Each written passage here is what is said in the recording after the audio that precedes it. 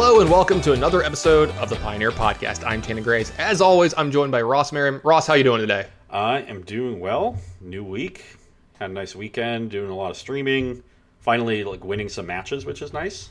Yeah, I saw that. Wish you would have won one more, but... Yeah. No, the Modern's been working out, and actually, I played the Lotus Box event on Sunday in Pioneer, and we're going to talk about it later in the show, but I found a deck that I actually like for the first time in 3 weeks. Yeah, it's been a while. Yeah. You've been excited about decks, and then you play them, and you're like, eh. Yeah, it didn't go so well. But these actually, the decks felt good. I can see where, I'm making mistakes, and that it's not the deck's fault, and, I can see where it's attacking the metagame well, and where I can improve them, so all of those are good signs. All right. I was about to say, How are you doing, Tannen? I'm tired. That's my line. You stole it from me. Yeah. I want it back. Yeah, okay. I'll play some royalties or something, or whatever. But no, I haven't slept the greatest last couple of nights in the fact that, I don't know, we started watching some new television shows. I've been binging stuff too much. I haven't been able to exercise as much as I normally do. I think I told you this last week. I hurt myself, and so I've not been exercising as much. So it's kind of messed up my sleeping pattern. So I've been staying up, and then my wife had a really early meeting this morning, 7:30 or 8, and I was trying to sleep in because I was up till 2 in the morning, and the dog was just going nuts. So I had to get up and go get the dog. She wanted to go out and use the bathroom and play and eat, and all these things just do it yourself. No, I know it's a joke. Obviously, I don't mind taking care of my dog, but I'm still tired, And I went pretty hard today. I did a bunch of stuff for work. I just randomly turned on my stream today, got 2 huge hosts. So I was all right, got to bring the A game. So the energy came up, turned the music up, was drinking a little bit of an energy drink. I think you saw me having some of it. And hopefully we don't crash halfway through the show like we did a week or 2 ago. So we'll see. But also, I know you're not a big holiday guy and you're a Grinch, but happy Star Wars Day. Yes, May the 4th be with you. That is when we're recording a little bit earlier this week. Yeah, just gonna than normal. Just gonna piss everyone off and know that the best 2 movies in the Star Wars franchise are Empire Strikes Back and Rogue One, and you can suck it if you disagree. No, I'm just joking, but and this last one is unwatchable almost. I might watch it one more time, and then because the wife hasn't seen it yet, the newest one, I did not enjoy it. So we'll see, because it comes out today. They moved it up a few months. And they just put it on Disney Plus, so now you can just watch all 9 movies or whatever. They released it today for Star Wars Day. Yeah. They released it today, and then they made some other announcements. The director of one of the Thor movies and some of the other stuff. I'm gonna butcher his name if I try to pronounce it. Forgot, but he's gonna do a Star Wars movie, so I'm excited about that because he's a really good director. Do they know what it's gonna be about? No, I don't even know if they know yet what they're doing next, and hopefully it's just nothing involving the Skywalkers. Just move on. Start a new thing, and even if it's characters from other shit, whatever, sure, just do something new. Start Marvel moving it where you have other stuff going on, but maybe all of it is somewhat connected. We're not just following this family that the entire universe revolves around, and everyone has to be a Skywalker to be relevant. And it baffles me. It's the original writing is great, and then you just did not grow. Sorry, I'm sorry. I'm sorry. Oh, no. Go on. Yeah. So I feel like they should start mining the material from Knights of the Old Republic. Because that some of the is so popular in those games. Darth Revan, right? I'm sure there's a million different characters there you can write movies about. I remember my mind was blown by that twist as a kid, even from a Star Wars thing, which you expect it from. Darth Vader being Luke's father, spoiler alert, or whatever. That's the biggest cinematic twist in the history of cinema. To be fair, his name is German for father. I know. I'm aware. I've seen that movie. What is that one? I love that movie too. Feels like they probably shouldn't have done that. Whatever. There's got to be people that suspected it going in, his name is father. I'm not sure. But not a lot of Americans know German, I guess. We didn't have Google back then. It's the 70s, that was 1980, right? When that one came out. Here's the other thing.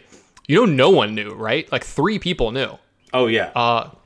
Mark Hamill knew because they told him later, after he delivered the line, that he actually, the actor who's in the suit when they're doing the scene, and he tells him, is not James Earl Jones, who does the voice, right? 3 different people played Darth Vader, by the way. James Earl Jones, I think 4 actually, because he had I think there was a different voice actor for one of them. The guy in the suit, and then the person when they took his helmet off, right? When you see Anakin's face. But the only people who knew where like it was like George Lucas, like the other director or whatever. They told Mark Hamill, who was Luke Skywalker, like they told him afterwards, and they're like, don't tell anyone or whatever. And of course, James Earl Jones, who delivered the line, you know, when he said the line, and they put it in later and stuff too. So like I remember Carrie Fisher talked about it when she saw the movie. She was like, oh shit, like she didn't even know. So you got to keep that stuff pretty wrapped down, you know. Like I'm pretty impressed whenever movies can have a surprise in them lately. Well, yeah, especially these days. Like I know when Psycho was released, like they had signs in the movie theaters telling you, you know, not to spoil it for other people. But nowadays, like, you know, everything gets spoiled on the internet. So if you look for it, you can find it. It's just a question of whether or not you know, randomly bump into it if you're trying to avoid it. It's like, I mean, people used to make jokes. They're like, yeah, the end of Titanic's going to be so sad when, you know, it sinks. And people were like, oh, spoilers. And I'm like, what? Or like when they remade King Kong. And I was like, yeah, the end of the movie's going to be so sad. And someone's like, dude, don't tell me. And I'm like, I haven't seen it either, but come on. Like, this is one of the most classic movies of all time. Like, everyone's seen King Kong from, what was it, the 30s? Yeah, 1933, right? I think. I think it was like, yeah, 33, 34, something like that. And like, by the way, it kind of holds up pretty well. It's like still pretty impressive for a movie from I've never watched the original. I kind of want to watch some like old movies like that, like King Kong. You know, I want to see Casablanca, like some of the real. Kane. Actually, movie I've been meaning to watch, and maybe I'll watch that tonight after we're done here. Is 12 Angry Men. I've actually never seen that one either. I need to see that one. That sounds like a movie I would like. 12 just like 12 guys in one room for 2 hours in black and white doing nothing but talking. Like, that sounds like something I would watch. And like, I want to see, what is it, Seven Samurai or whatever? You got me the black and white. It's like supposedly one of the best action movies of all time. I think it came out of Japan, if I remember right, or 12 Samurai or something like that. Gone with the Wind. I've never actually seen Kurosawa. Seven Samurai. I think it is Kurosawa. Yeah, I've never actually seen Gone with the Wind, which you know, we always talk about like highest grossing movies of all time. Gone with the Wind is the most seen movie of all time. It has sold the most tickets of all movies and it's ever. Not even close. It's not even close. There's still a theater in, I think, somewhere in Tennessee, which might have something to do with the movie. It might be set there, you know, or in that area. There's some theater. They still just show that movie. Confederacy. I can't remember. Yeah. I want to say it's around Atlanta. The South. Yeah, it's in the South, you know, like, so. I think it's near Atlanta in Georgia. Yeah, that makes sense. They still show that movie. Like, they still have a showing, like, every day or something like up on the big screen and stuff. So, because here's the thing, you know, a lot of us are stuck at home. It's cool to be able to watch these movies in your home, like, even the new releases and stuff. Like, one of the movies that just got released, Onward, maybe? Like, one of the new animated movies or whatever. It got released, not in the theaters, but at home, and it broke every record. Like, obviously, right? And they're like, well, maybe we can do this. You know, like, maybe this is something we can do in the future. There's still something to be said about, like, going to the movie theater and seeing a big time like blockbuster, like up on the big screen with like that sound and stuff in the the immersive experience, right? There's only so much you can do to simulate that in your home. Like, I'm not gonna lie, like I think the last movie that I saw in the movie theater was probably Endgame, like a year ago. I may have seen a movie since, I'm not sure, but you know, you didn't see Star Wars. I saw Star Wars, yes. I'm trying to forget it. That was my last movie. Yeah, I saw Star Wars. You're right. And I'm sure you remember that because I live tweeted it. Yeah, I was gonna say that was this year, right? It was a very early. God, this year has been so long. Yeah. But yeah, if you haven't found that, if you could go back and find it in Ross's tweets, probably hard to find. But he live tweeted himself watching Star Wars, and I lost it. It was like some of the best tweets I've ever seen. But a couple of glasses of wine, and it was nice. But just thinking back, like, let's just act like Star Wars didn't happen, because it didn't. But like, you can't actually. Like, I can explain to you and tell you about my experience seeing Endgame in the theater, right? It's like utterly packed. There's not a seat open. You know, when movies are sold out, there's still seats. There is no seat in this movie, right? And all the fan service going on, you know, like all the big moments, like, you know, Cap wielding the hammer and like, you know, the death at the end of the movie and some other stuff. Just in case someone randomly hasn't seen this, whatever. You know, it's only been a year, but just hearing people in the movie, like, flat out cheer, yell, cry, sob. And like, you know, this goes on to other stuff than just big time action movies, but like just anything big. Like one that sticks out for me, A Quiet Place, was an actual experience in a movie theater, because everyone in there, like, you know, A Quiet Place, the movie is actually very, very quiet, right? Obviously, it's in the name. But the movie theater experience is amazing because you're in this room with a bunch of people, right? And when I went and saw it, it was like really early because obviously my wife really wants to see this movie too. She actually knows one of the actresses in the movie who's like actually deaf and plays a deaf character. She loves when they take actual deaf people to play deaf characters, Yeah. in movies and stuff. And so, the movie is, the premise of the movie is there's monsters and they're attracted to sound, right? So if you make noise, they come and kill you, right?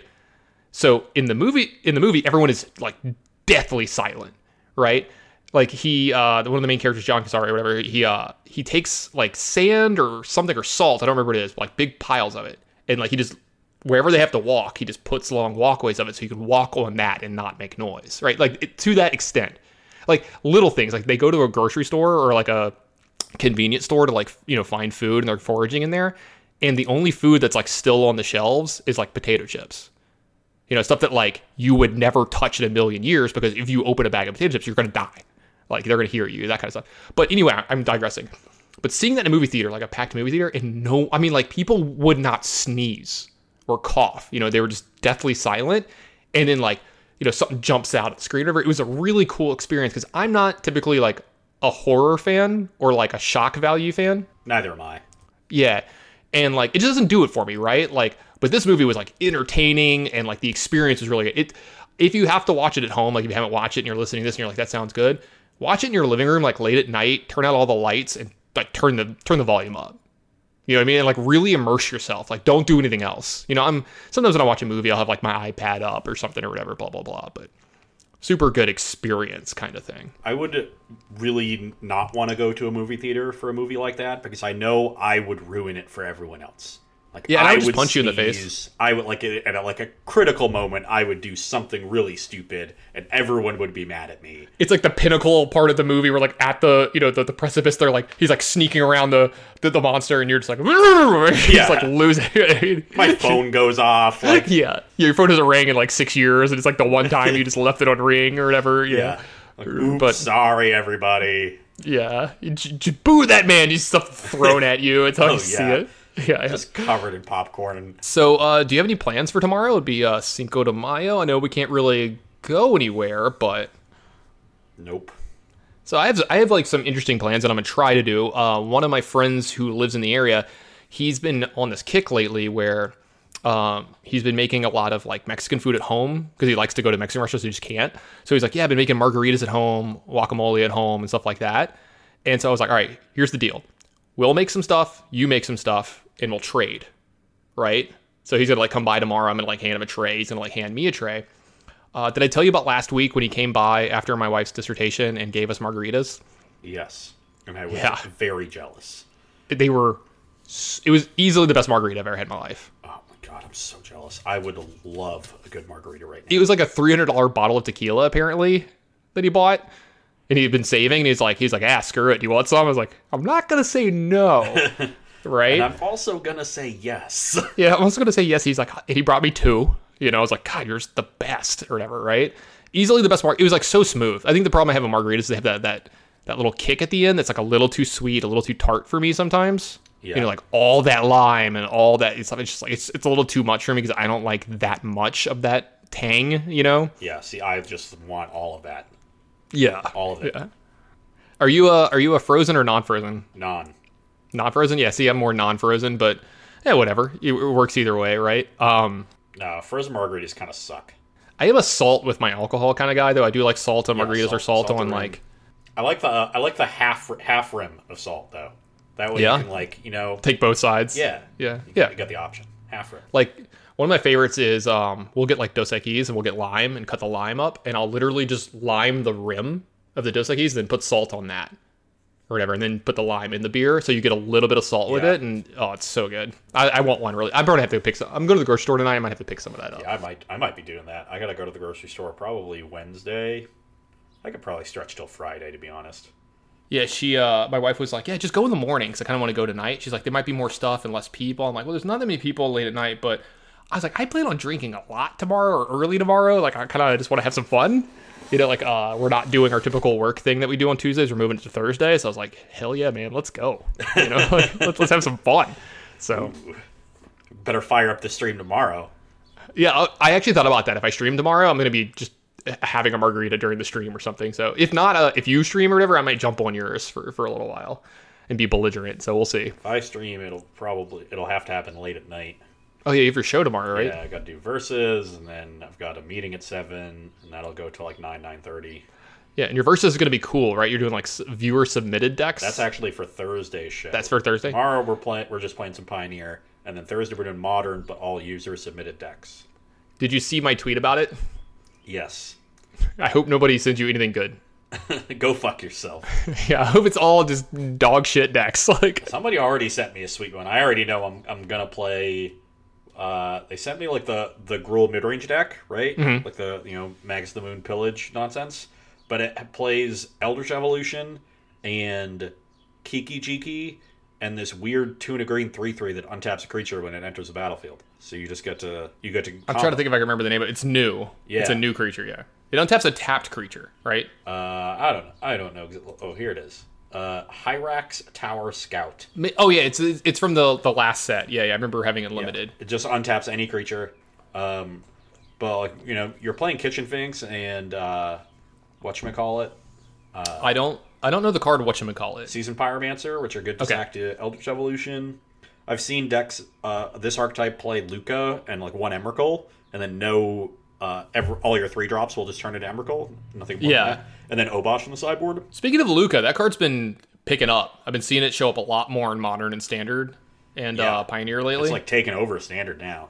Yeah, apparently. Yeah. I was going to say, I know there was a lot of Standard stuff. In fact, one of the decks that's been really good in Standard, we have a little bit of that going on in one of our Pioneer events that we're going to talk about in just a little bit. In fact, let's go ahead and just like start moving into that, because there was a lot of stuff that went over the last week. We got 2 challenges and 2 super qualifiers. So got to talk about what's going on. Lotus Box event. So 5 significant Modern or Pioneer events over the last week.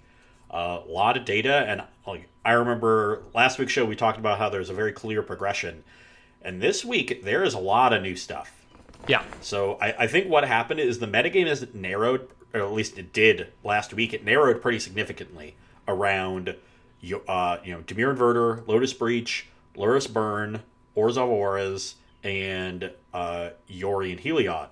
And so those 5 decks, that's a good spread of decks. It's definitely hard to tackle all of them. But there weren't a lot of tier 2 decks showing up. It was those 5. And we've seen a lot more new, interesting decks that are poised to take on this metagame. That said, in the first Super Qualifier, it's still Lotus Breach that took it down.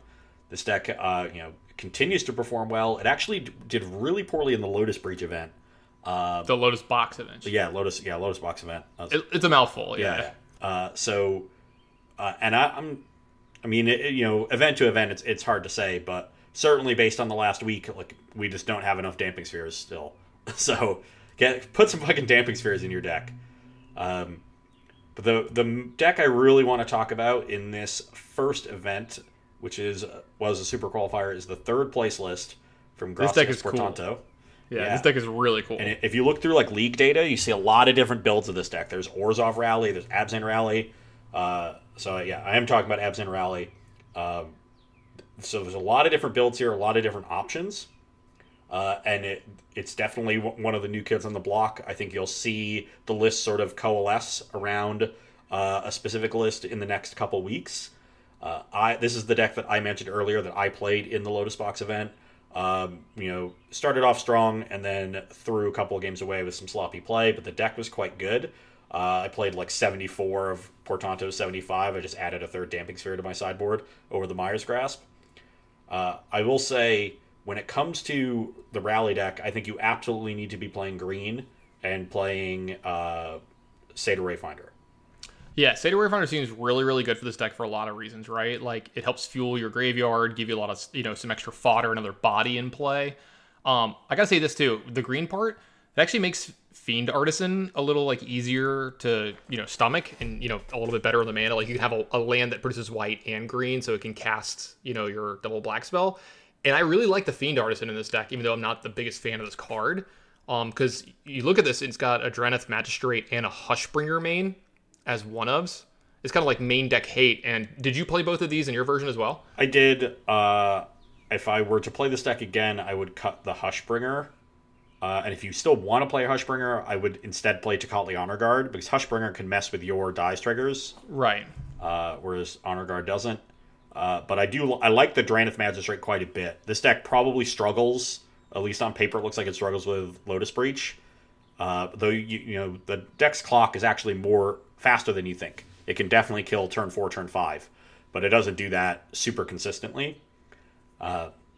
So you have very little disruption for them. You do have a good sideboard in Dampixer and Thoughtseize, but having that ability to go turn 2 Fiend Artisan, turn 3 find a Drannith Magistrate, and have a main deck piece of hate is really, really strong for that matchup. And Magistrate can do some other things. Sometimes you like tutor it up to stop your opponent from Lurising or Yorioning in those matchups. So it stops. It does stop Companion. I didn't I hadn't gotten there yet. Stops. Light up the stage. Jace Telepath Unbound. A lot of little things. So you're not going to search for it that often, but it's nice for it to be there. And Fiend Artisan is a fine card in the deck. One of the weaker cards, I would say, but still good. It can set up your plays by finding the Cartel Aristocrat that you need, or finding more copies of your Drain effects, and it just gives you this higher density of creatures. It can fill your graveyard without losing, without sacrificing your board position. And this deck can struggle to fill the graveyard. That's why I think you really need Satyr Wayfinder, because other than that, you're just relying on Supplier. Fiend Artisan can sack Supplier, which is nice. And it's actually one of the few creatures in your deck that can dominate a battlefield. I had a really strong draw in my match against Gruul Obosh, where I just played Fiend Artisan on turn 3 as a 7/7. That's pretty good. Yeah, it was just giant. They had played a Steel Leaf Champion, right? And which normally is great against this deck because all my creatures are small. You can't block. block. 7/7. And it was game 1, so I had no removal. So it definitely came in handy. It was better than I thought it would be. And it makes sense in this deck. If there was ever a deck where Fiend Artisan was going to be good, it's got to be this one. Yeah. Also, you're looking at 4 Return to the Ranks in this alongside Rally the Ancestors, so just more redundancy on the card that these are your game-winning spell. When you cast this, you're either setting up to kill them next turn or you're killing them then. It does the big combo finish of this deck, the reason to be playing all these very small creatures for their mana cost besides Fiend Artisan. So that. Also, Return of the Ranks having Convoke, you can do some stupid stuff with this card, right? Yeah, but very early on in the game too. This card you're casting up, you can cast it on turn 3 for X equals 3. If you can imagine a curve of Stitcher Supplier into Satyr Wayfinder, and you play your third land. Sometimes you play a Hunted Witness and then Convoke with that, and suddenly you just have turn 3 of this board of 6 creatures. So the deck's good draws are much faster than you would think. And it is very resilient because of Lurrus. You have to kill so many of the creatures in the deck. Fiend Artisan, Priest of Forgotten Gods. Oftentimes you need to kill the Drain effects, or they're going to take over the game themselves.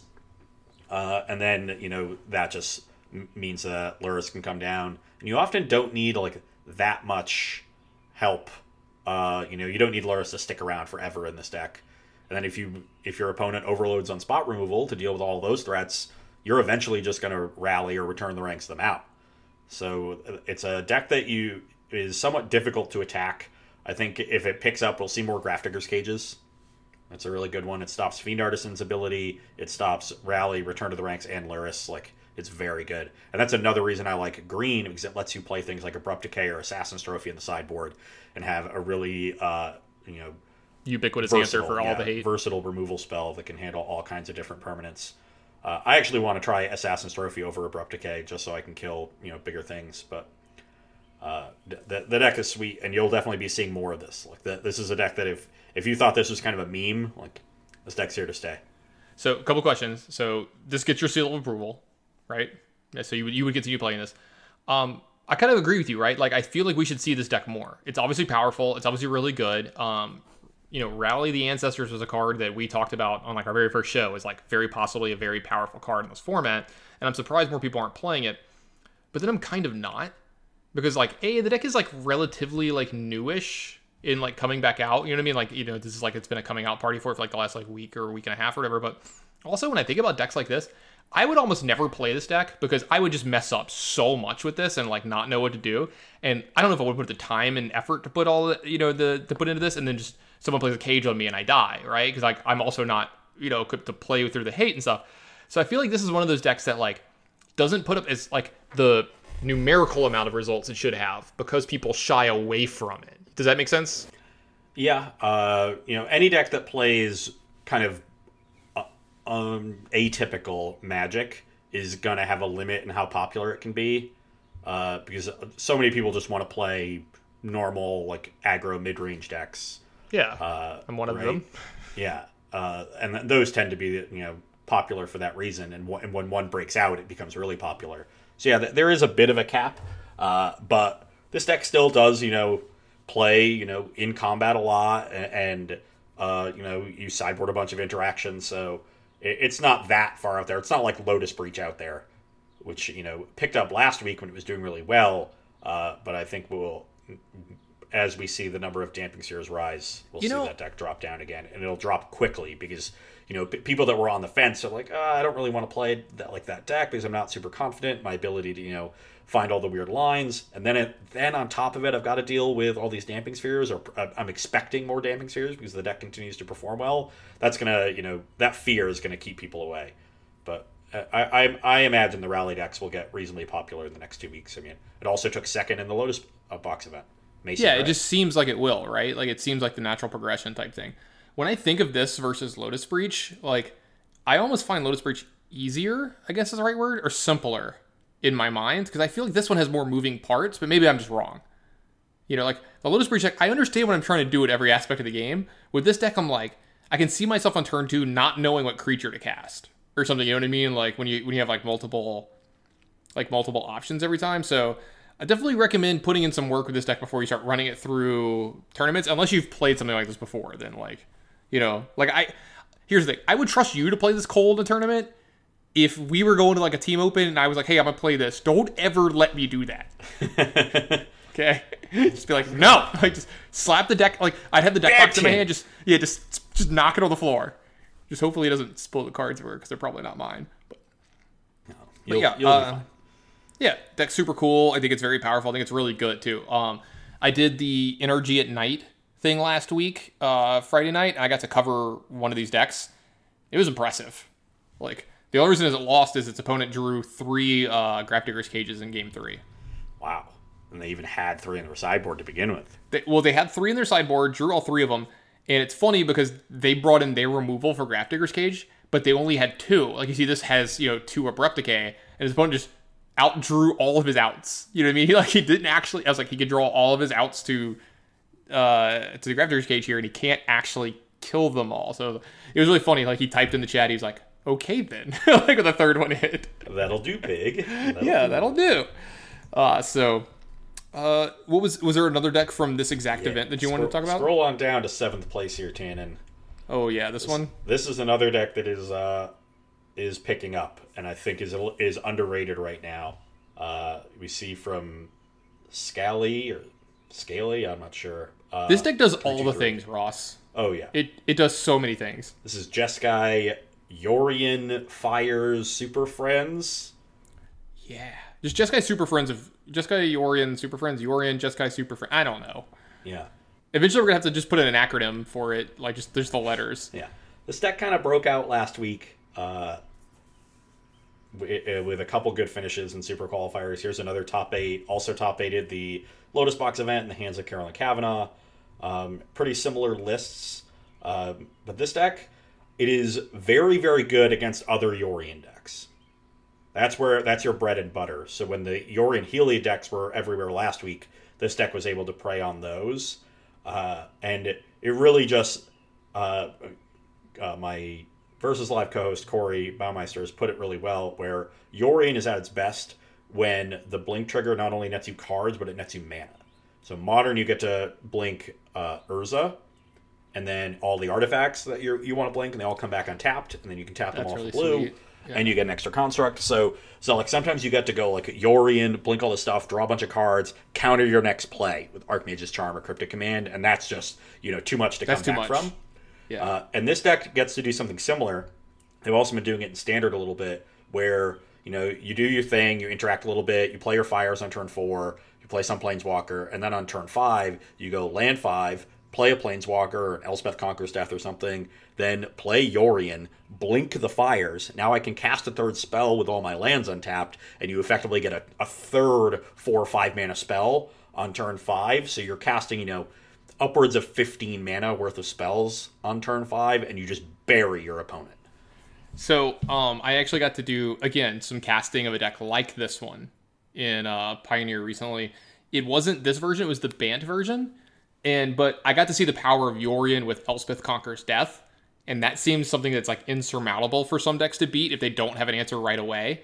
And like they had the Charming Prince loop going on with it, and the opponent could not break it up, so they just died immediately over the next 3 turns. Obviously, they were like, take all of your permanents kind of thing. And Yorion with Elspeth Conqueror's Death, by the way, real messed up. Oh, yeah. That's not okay. Yeah, love seeing this deck.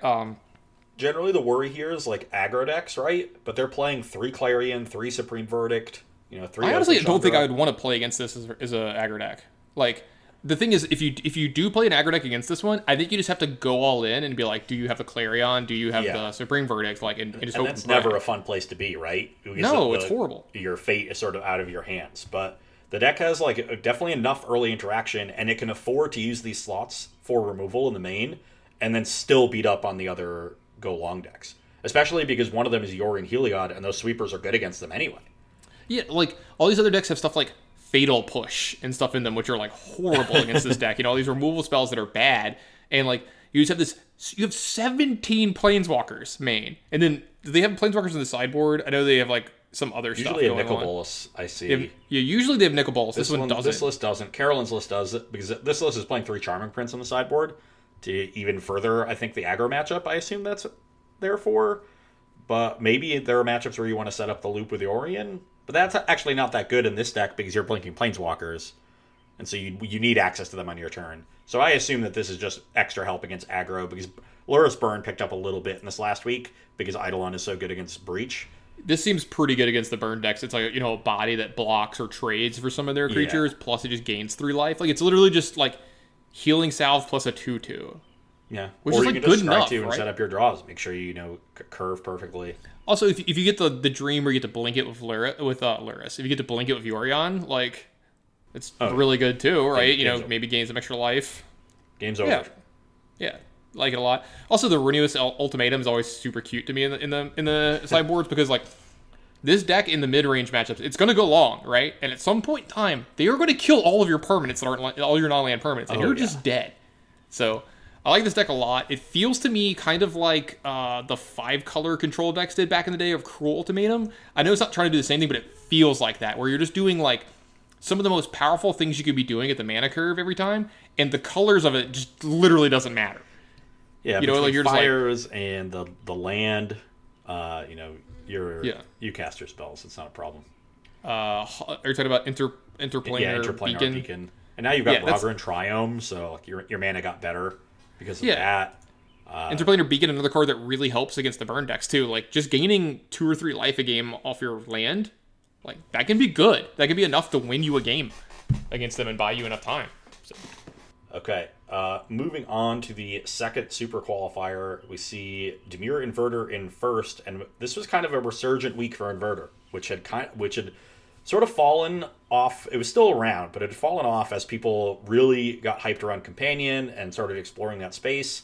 And we got into this, mid-range fight with these Yorion decks, and Inverter, I think, is a really good foil there. Though, you kind of do have to be a combo deck against them, and that can be tough when they have, Gideons or, other hate cards. And so the innovation that's happened with the Inverter decks to try to be better in those fair mid-range matchups, or at least play their fair game better, is, of course, to add Yorion. What else would you do? Yorion Inverter is kind of the new hotness. It makes sense, right? That this would kind of make a comeback. Also, this deck's just too powerful to sit on the sidelines the entire time, right? Oh yeah, no, it was definitely going to come back up a little bit, but now I think Yorion Inverter has a case as just one of the 2 or 3 best decks in the format. The Gold Ducat takes third with in this super qualifier. There was 1 or 2 in the top 8 of the Lotus Box event. I know Edgar Maguièche has been touting it. And, the cost, you would think the cost of adding Yori into your deck when you want to be finding these combo pieces and finding your digs would be pretty high, but you actually add some really good cards. Omen of the Sea just has more velocity and really good with Yorion. Trial of Ambition, obviously good with Yorion, but in particular very good against Orzhov Auras, where their protection doesn't really work against it. Granted, Alciad can just sit on the battlefield, but it's also just been good enough too. Like I watched him playing against burn decks where you're just like do anything trial. You just want to spend mana to interact with them as much as you can. So yep. And then you can blink it back with Yorion when they Lurrus to try to contain their battlefield. You get to play Narset, which is very good against Lotus Breach. Stopping their pour over the pages. It's a great thing to blink. You minus it twice. You play it turn 3. You minus it down, and then you Yorion it, and then you get to minus it again. Yorion's drawing a bunch of extra cards, so it really isn't that much of a cost. They're up to 4 Thassa's Oracle. I think the only other real innovation has been the adoption of Neutralize. So just because they wanted a hard counterspell against just a lot of decks, really. Anytime if the Yorion decks are playing a long game, having a hard counter, great. Also good against Lotus Breach. Neutralize is definitely the option because it can cycle early against aggressive decks, can fill your graveyard for dig. So another nice addition there, and this deck just looks really clean. Yeah, absolutely. I think both versions are great. I'm not sure which one that I would prefer. I would probably try out the Yorion version and then move myself back to the 60 card version just to seeing which one I like better. But honestly, just looking at the 60 card version, I think it's really clean and really nice too. You look at the version that won, he's got 4 Damping Spheres in his sideboard. That's not a surprise with what's been going on later, and you'll hear us talk about it yet again in a little bit about why. And then, you look at it versus this deck, look at the deck in second place. It's the Lurrus Burn deck. And I think that this is a good, not that it's a good matchup for Inverter. I think this is just a good matchup. I would love to watch 2 very skilled players on both sides play this matchup a lot, because I think it's probably a really sweet matchup, right? A lot of the cards in the Inverter deck are very good versus them, but they could draw too many Thought Seizes in game 1. The red deck kind of gets to go do it at once. You know what I mean?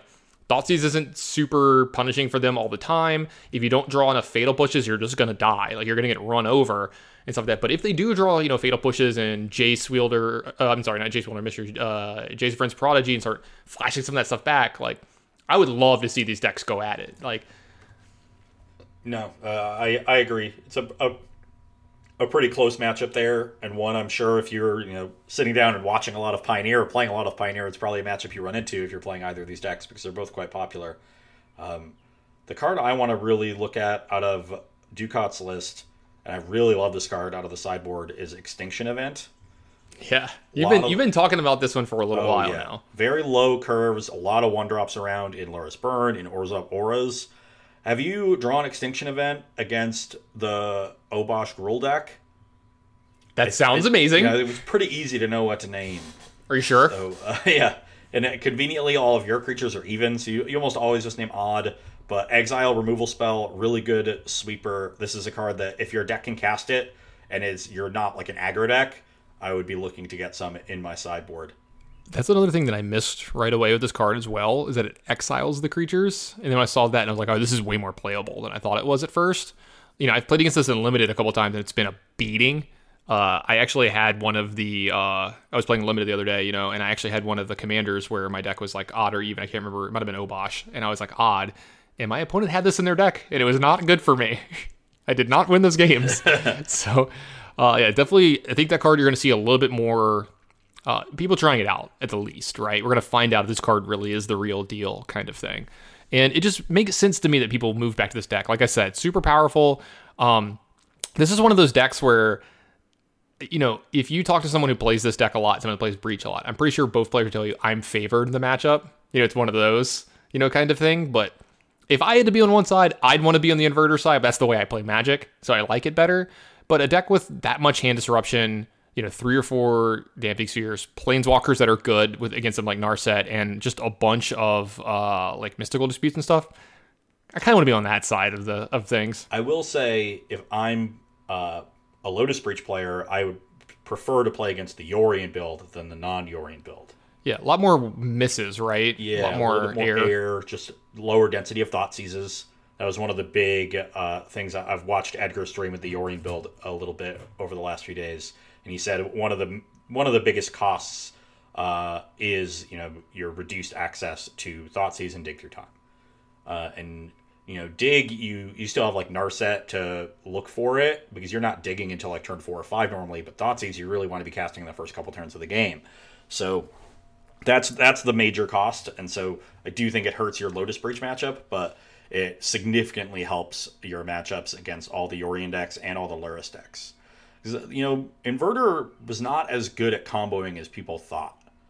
And one of the things I always preached, it was like you should be treating them more like a mid-range deck and just try to beat their fair game. And initially the Companions were pretty good against that, the first builds of Companion decks. But as those decks got a little bit more inbred, the matchup got a little closer, and then they went. Now that they've bolstered their own fair game from the Inverter side by the addition of Yorion, and now I think they're ahead again. But you do lose out against Lotus Breach a little, and that's why you see a lot of copies of Damping Sphere in those sideboards. Yeah, 4 in the I think you winning need list, 4. and that was a 60 card list, and 3 in Gold Ducat's 80 card list.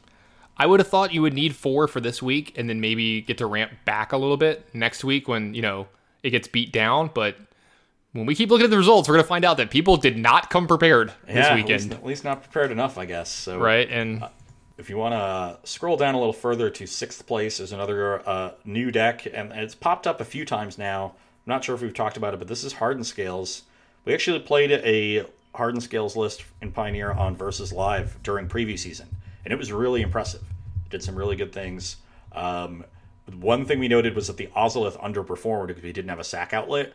And now these Hardened Scales lists have realized, the pilots realized the same thing, and they're all playing Evolutionary Leap. And there's 3 copies in this list from Usunk, and that's just a really nice sacrifice outlet. Really helps you against removal, just helps you go long.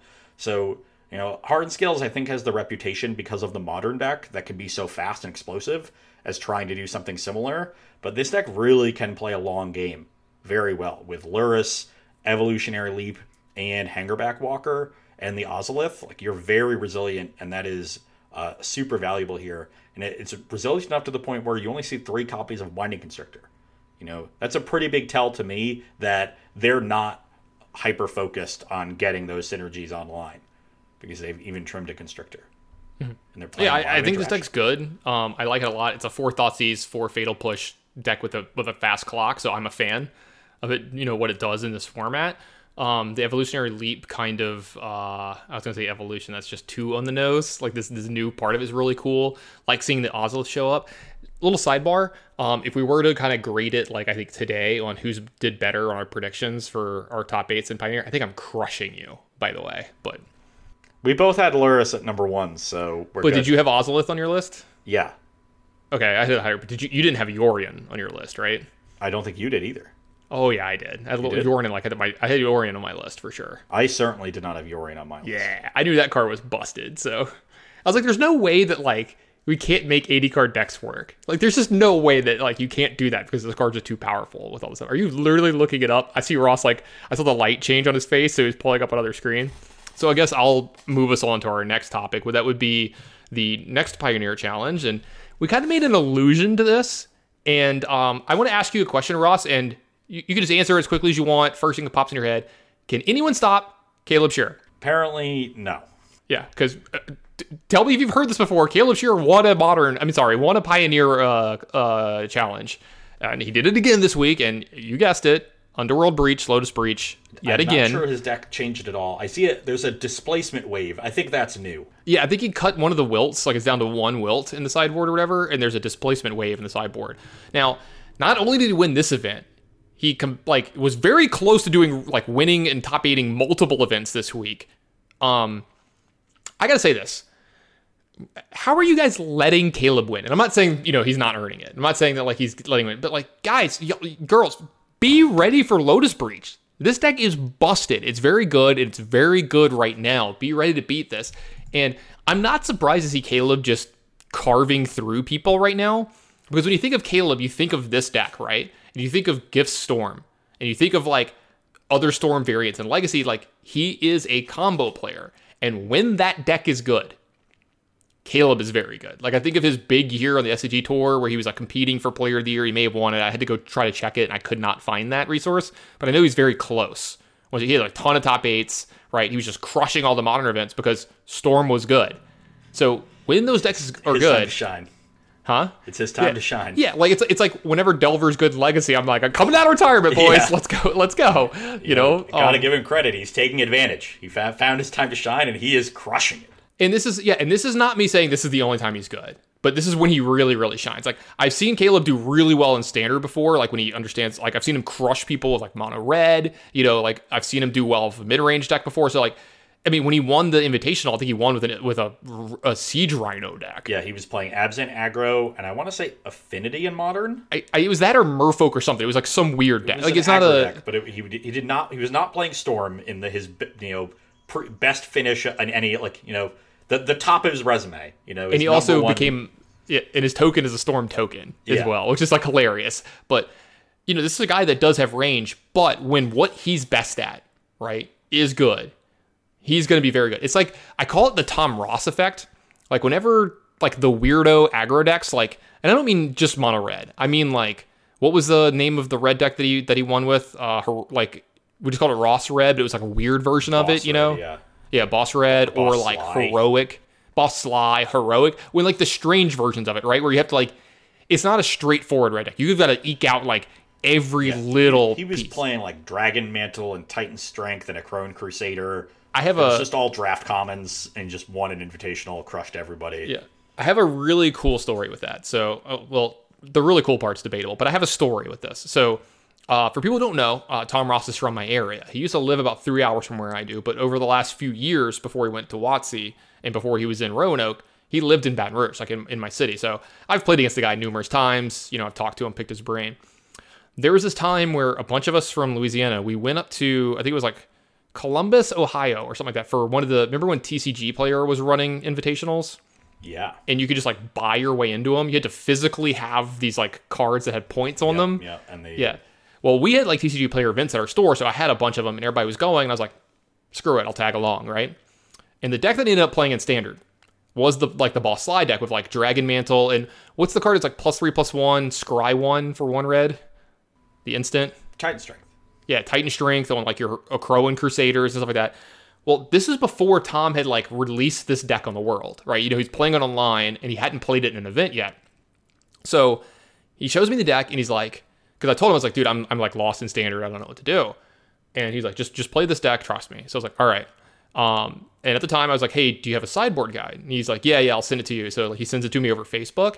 And I'm talking, this was 14 pages long or something like that, right? It had every matchup, play, draw, and like at least a paragraph with it. Like, I'm talking super in depth. Like, I was like, dude, I probably like owe you some money or some shit for this, right? Super work.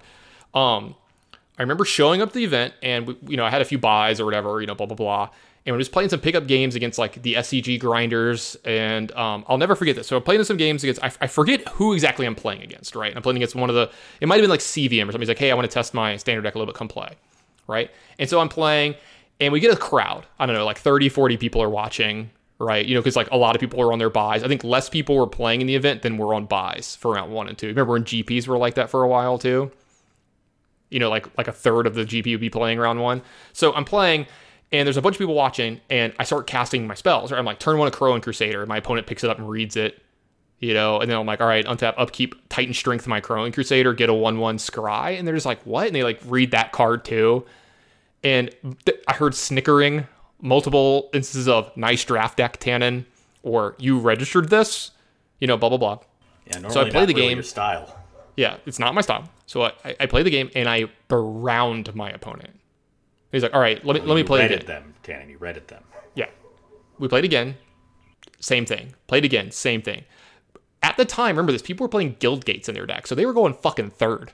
You know what I mean? There's like, I'm just like, dude, I've already spent like 3 mana before you've like untapped your land, And you're just doing all this broken stuff, and I'll never forget this to this day. Like, one person was just standing there watching kind of silently. It was Harry Corvasi, right? Very smart guy. He's just standing there watching, and he has like his crew with him that like, they had been playtesting, and a lot of them were snickering and making fun of my deck, and he watches for like a game or two. And I remember, I don't think he meant for me to hear this, but he turns to his friend and he goes, guys, I think we messed up. Like, I think we missed it. And I think I 7-1'd the standard portion where like I got really unlucky to like, you know what I mean? Like somebody had like main deck Golgari Charm or something in their deck, and I was just like, what? You know, just wrecked my deck, like just crushed me. Yeah, I just got crushed in the middle of a combat, like going for like I was like, oh, like I think Abrupt Decay. I was like, no, Abrupt Decay doesn't save them here. Like do all these things, attack you, and they're like Golgari Charm. I was like, oh shit, I'm dead. You know, that kind of thing. So, but yeah, Tom was a G for giving me all that stuff, and that deck was really good. And whenever that kind of stuff is good, like Tom is unstoppable. But we also know that he's just a good player anyway, right? Like he wins with other decks, you know, funky decks, the normal. I've seen him play the best deck and do really well with it too. And this is what you're seeing with Caleb, and he's getting to cash in on it. It's always nice to see people who are like dedicated to their craft really get rewarded for it. Yeah. Put some more fucking Damping Spheres in your sideboard, everybody. Let's go. It's that easy. Also draw it and don't have them kill it. Yeah. So the deck that Caleb beat in the finals of this challenge, Numena Lawalin. Sure. This is another Jeskai Super Friends deck. So you see, like, you know, multiple top 8s in 3 of the 5 tournaments, right? But I want to point out one of the cards in this deck that we did not see in the other 2 lists. Is it Shark Typhoon? Find it? Yeah, Sharknado, man. Let's go. This card's sweet. 4 copies of Shark Typhoon. They are not messing around. I think this is one of like the biggest risers over the last month. I remember playing on Versus during preview season, and we were like, yeah, this card's pretty good. And like Corey and I kept putting it in more and more of our decks. Like, yeah, this card's pretty good. And then when the set gets released and everybody's building decks, you saw like 1, 2 copies in a lot of decks. I'm like, man, this is good. Now, if you look at Standard, they're just playing 4 because it's so good with Fires of Invention. It's good with Fires and Wilderness Reclamation. Yeah, both enchantments it works really well with, but it's also something that you can do that's uncounterable against flash decks and create a blocker, or create a threat against Teferi at instant speed. Yeah. So, like, that's a big thing for me, right? The fact that you can still do this at instant speed when Teferi's out. Also, like, when you get up to 6 lands, if you have Fires out, you can cast this and something else and then trigger it.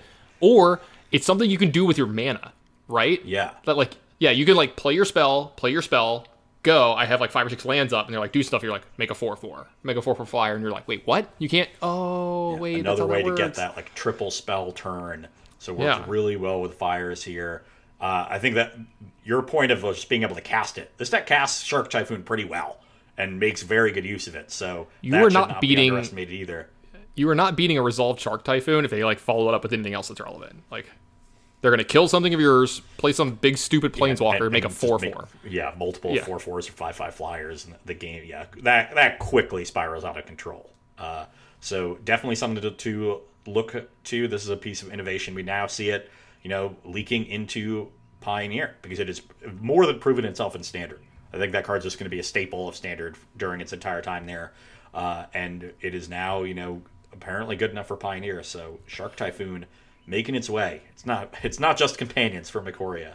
I'm looking at this deck. I might have to put this one together. I might have to order me some Shark Typhoons because I think I own pretty much the rest of the deck besides obviously the new cards, and I could mess around with this. I could see me messing around with the. I do like Yorion quite a bit, and it's like I said. I've always wanted to see how my opponent's going to react the first time I hand them my deck, to shuffle before the tournament, before a game, and they can just realize it's 80 cards. Because like, when do you show your companion? Is it before the game or before they? It is before you draw your hand. Okay, so like, I mean, they're going to know anyway, but still, you're like, oh, which Yorion version is this? Kind of thing, because there's a few different ones that are all good. So, but I think this is the Yorion deck, by the way. Like, at first it was the mono white deck, and then they, moved it into blue when they got to add all the cards. I think this is it. This is the Yorion deck that I think is going to be like, unless something new comes up that's like broken, this is the best one I've seen, I think. Yeah, at least for now. I don't want to speculate too far into the future, but if you want to play a Yorion deck, I think the Super Friends is the one you should be playing. Also, this looks super fun. There's just so much spot removal around, and being able to blank all of it is super valuable. Also, just draw fires. Loads of fun. Yeah, just draw fires. It makes it easy. I'm a big fan of. Anytime I get an excuse to run Oath of Chandra, and like Omen of the Sea, these cards that do stuff but not really. I'm a big fan of cards like that, as you know. Big fan of filler. Let's go. I'm sad that Oath of Chandra doesn't go to Planeswalkers anymore. Am I right? Oh, did they? Oh yeah, they errated that because it goes to opponent. Yeah. Yeah. I don't think that one got errated I can figure it out right now. I'm clicking on the card. I'm going to look at the errata. I played one of the most memorable matches of my entire life against Zanside in the top 8 of an RPTQ, like 3 years ago. And this is for Pro Tour Amonkhet. And we were both playing the 4-color Copycat deck in Standard. Right? Deck was busted. Yeah. We were playing a mirror match, and all 3 games, if you had looked at the game state on turn 4, I was under 10% to win. In all 3 games. And I narrowly lost game 1 when Zan bricked on... Zan had Saheeli out for, like, very early, and I couldn't answer it. And I just made the decision that I wasn't beating the combo because I would have had to devote too many resources to it and just tried to play a fair game, and he just never found the Felidar Guardian. And then he literally found it the turn before I was going to kill the Saheeli finally. This is like 10 turns later. So you had like, and at that point I was ahead, I think, and he found it. And so now I'm like super dejected because I almost got an awesome comeback, and now I'm down a game. And then I was even further behind. I think at one point Zan untapped in game 2 with 3 different Planeswalkers. I think he had Saheeli, Nahiri, and Chandra. And I think I dealt 22 damage with a single Oath of Chandra. Just blinking my Planeswalkers. Like, it was unbelievable. And then game 3 was like pretty similar. Not as much of a comeback as game 2. And our match probably took 2.5 hours. Because we're both pretty deliberate, and the games were incredibly long, and it was untimed. I honestly think the match took 2.5 hours to play 3 games. And not surprised with you. At the end of the match, like the judge we had watching was just stunned. Yeah, it was the most unbelievable match, and I can't thank. Wish that Oath one's of on Chandra camera enough. somewhere. So now I'm disappointed that Oath of Chandra doesn't get to do the same things. So before we move on to the next deck, which I'm really excited about that we wanted to talk about, I think this one's like probably the coolest one to come out this weekend. Just one more thing about this deck. It does have the Gaia Reach Sanitarium lock in it. There is a Gaia Reach Sanitarium hanging out in there. So if you get the Narset, I mean, that's pretty much a lock there. But if you get Teferi, Narset, Gaia Reach Sanitarium, they're actually locked. And stuff. And I did this very early in the Pioneer format. It is a thing that does happen. They also all have a possibility storm to granted for it to lock out with Teferi. Oh, yeah. I forgot about that. Yeah. You can lock them out multiple different ways, Tannen. I like it. It's like, we just call it the figure 4. I think I'm going to call it that because Fires is a 4 mana card, and that's what you're trying to do, so I'm just going to call it the figure 4, because it's the leg lock.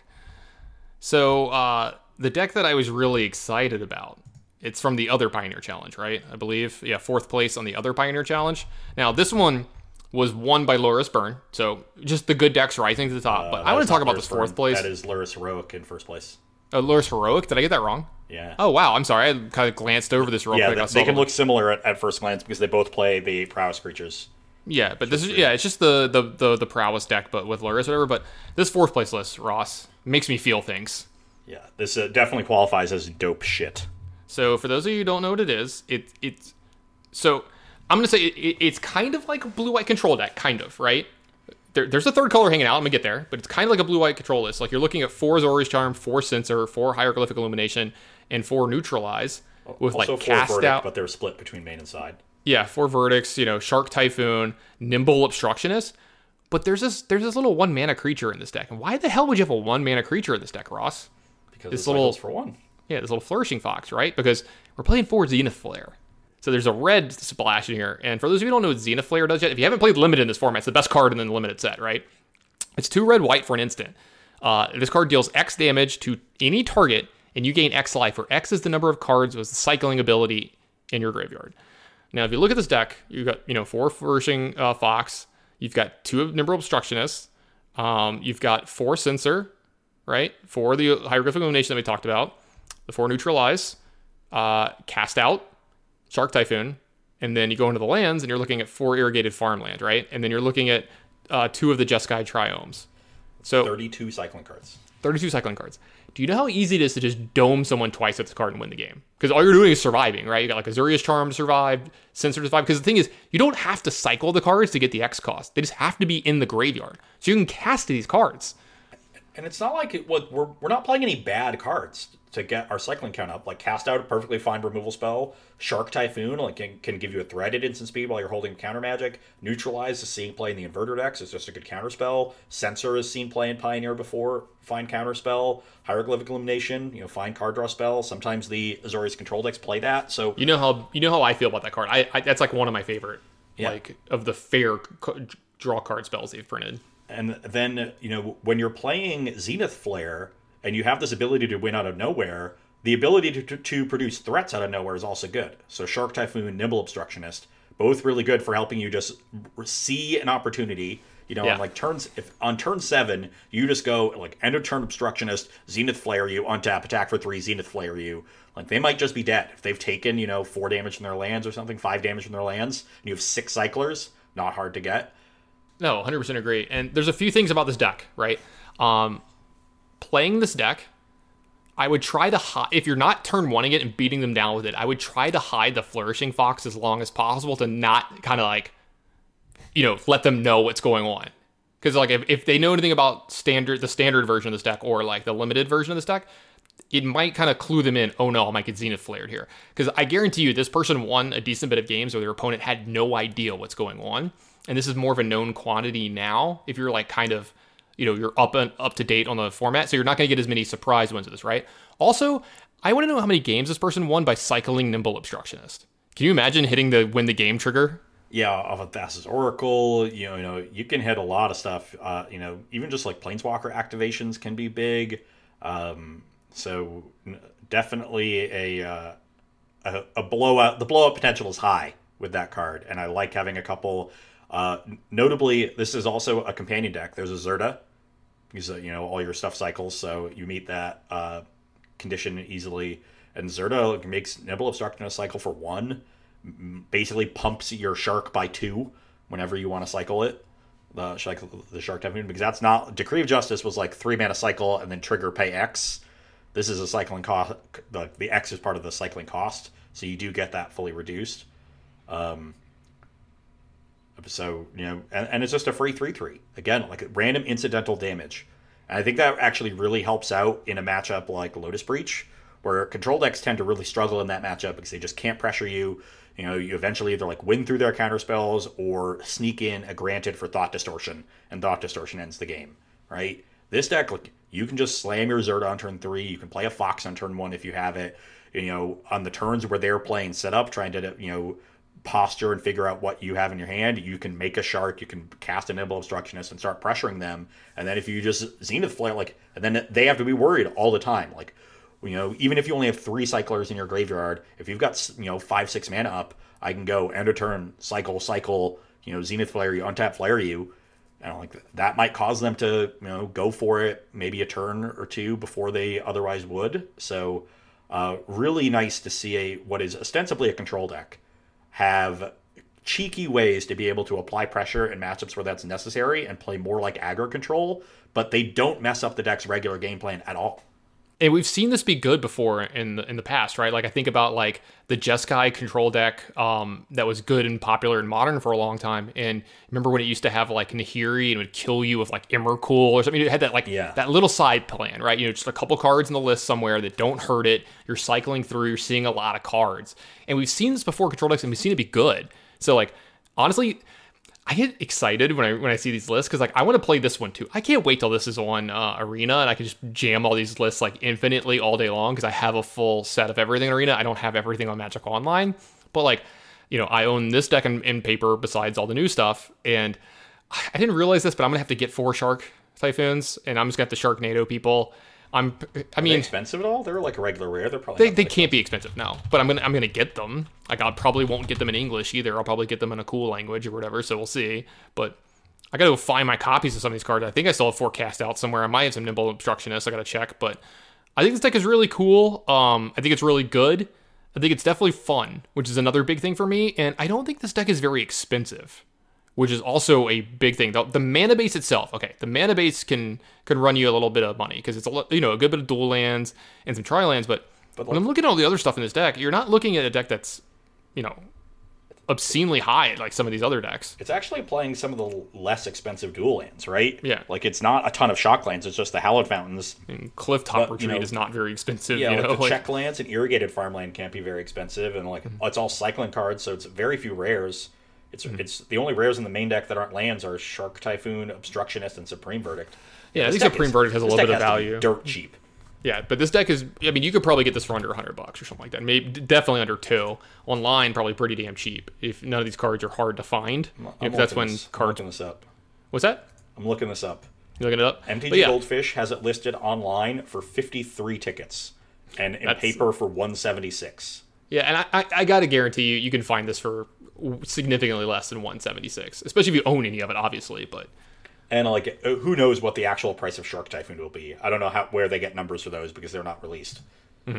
Right? That's the problem. That's probably why they're more expensive. Is like if you found copies of Shark Typhoon right now, there's not a lot of them on the market. Yeah.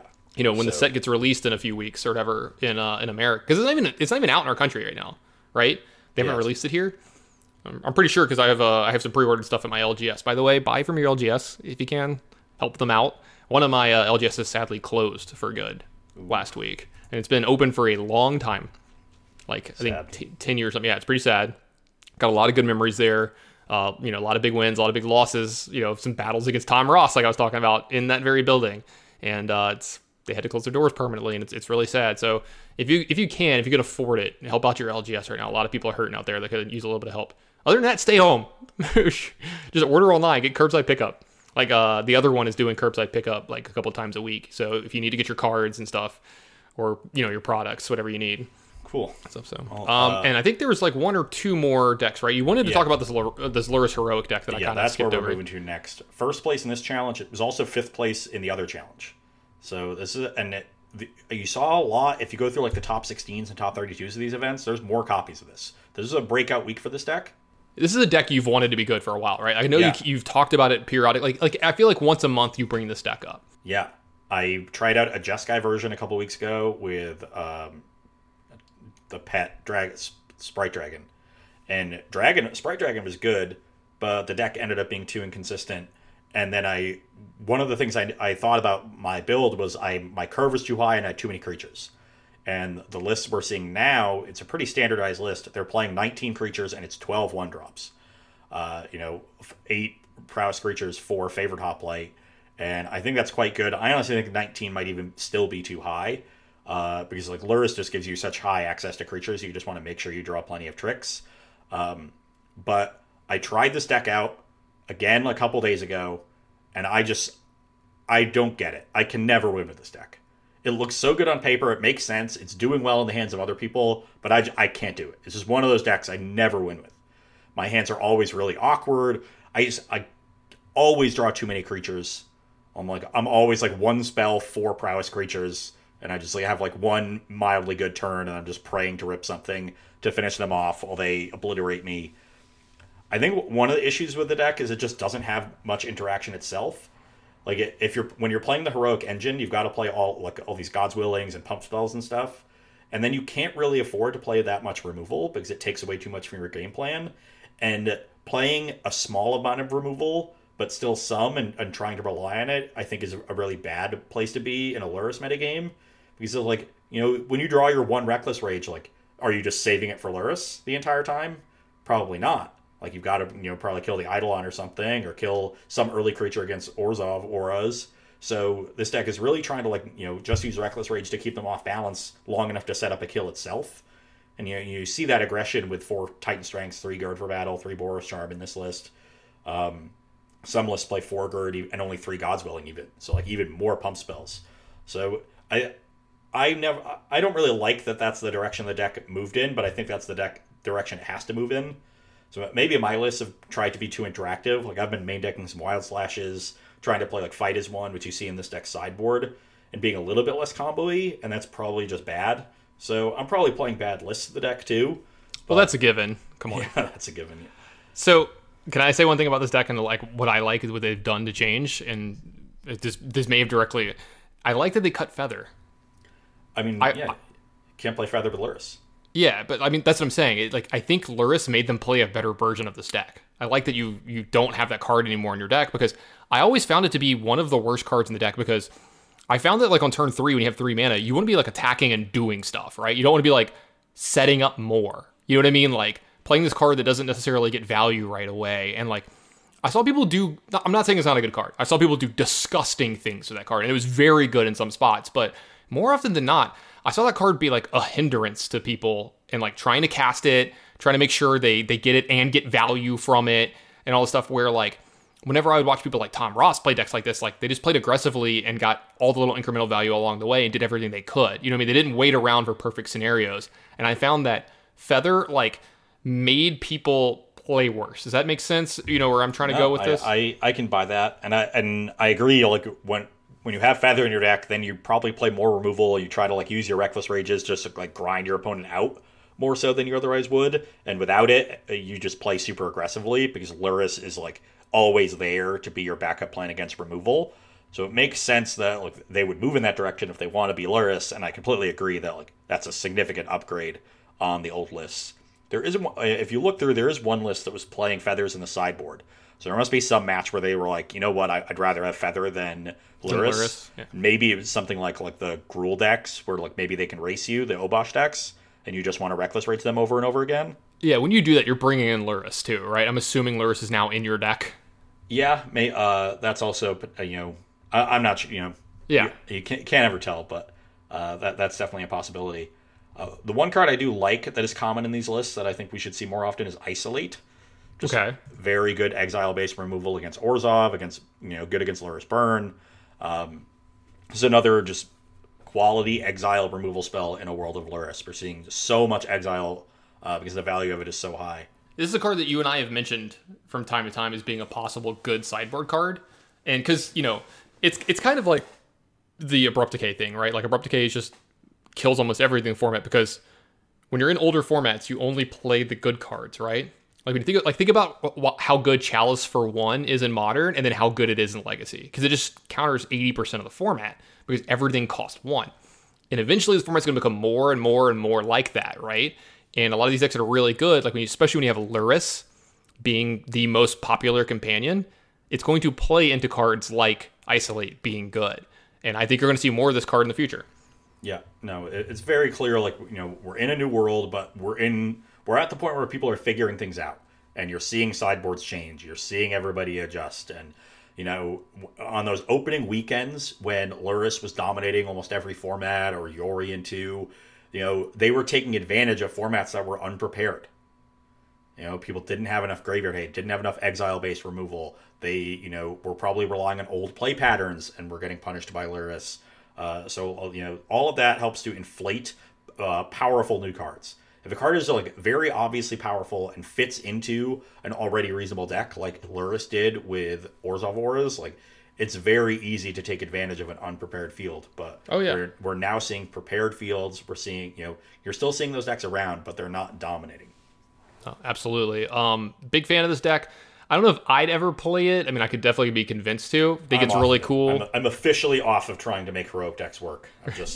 You're off trying to make fetch happen. I just don't think there's any reason to play this deck over Orzhov Auras that is doing a very similar thing, but I think as a just more powerful at doing it and a little bit more consistent in doing it. And then nor is it I guess it's less powerful at doing the synergy-driven aggressive thing that it's doing than Orzhov Auras, and it's less consistent than Lurrus Burn, and so I just don't see a reason to play it over either of those decks. Okay, I can get behind that. I'm off it. There was one more deck that I'm kind of on that we wanted to talk about today, because this one's pretty cool. I have to believe this was written on a napkin, if you understand this inside joke. Literally, the deck's name is Grixis Napkin. Yeah, so it's called Grixis Napkin. For those Grixis aficionados, Ryan Overturf top baited the Lotus Box event this weekend with a Grixis deck. And it has the same problem that I always have with these Grixis decks. It has a mana base only a mother could love. This one's not that bad, but the mana is just always so rough. 2 basic islands in your Croxa deck is it's rough. Yeah, the 6 basic land 4 Fabled Passage deck, because my mana is just unpalatable. He could really use a Grixis Triome. Oh, yeah. We might get those eventually. We'll see. Maybe in 8 years when we go back to Ikoria, or 6 years when we go back to Ikoria. It matters how well the set sells and how much they got to fill in the gap somewhere. One cool thing about this deck, if you take a look at this list, there's a Soul Guide Lantern main and another in the sideboard. And I remember Ryan saying it was actually really good for him all weekend. You got Lurrus decks. It's good against Lotus Breach. Just another card that can fit in the curve really well since it only costs 1 mana. And you get to kind of have that main deck thing that interacts with your opponent. We saw this actually happen in Standard for a tiny bit of time where people were main decking like one or two of these cards because it does replace itself at some point, and so and if it has a big effect on the game, then it's worth its slot for sure. And then if not, it does kind of like pseudo cycle late in the game. And this is a deck that, can make itself go decently long. I actually like it quite a bit against Inverter.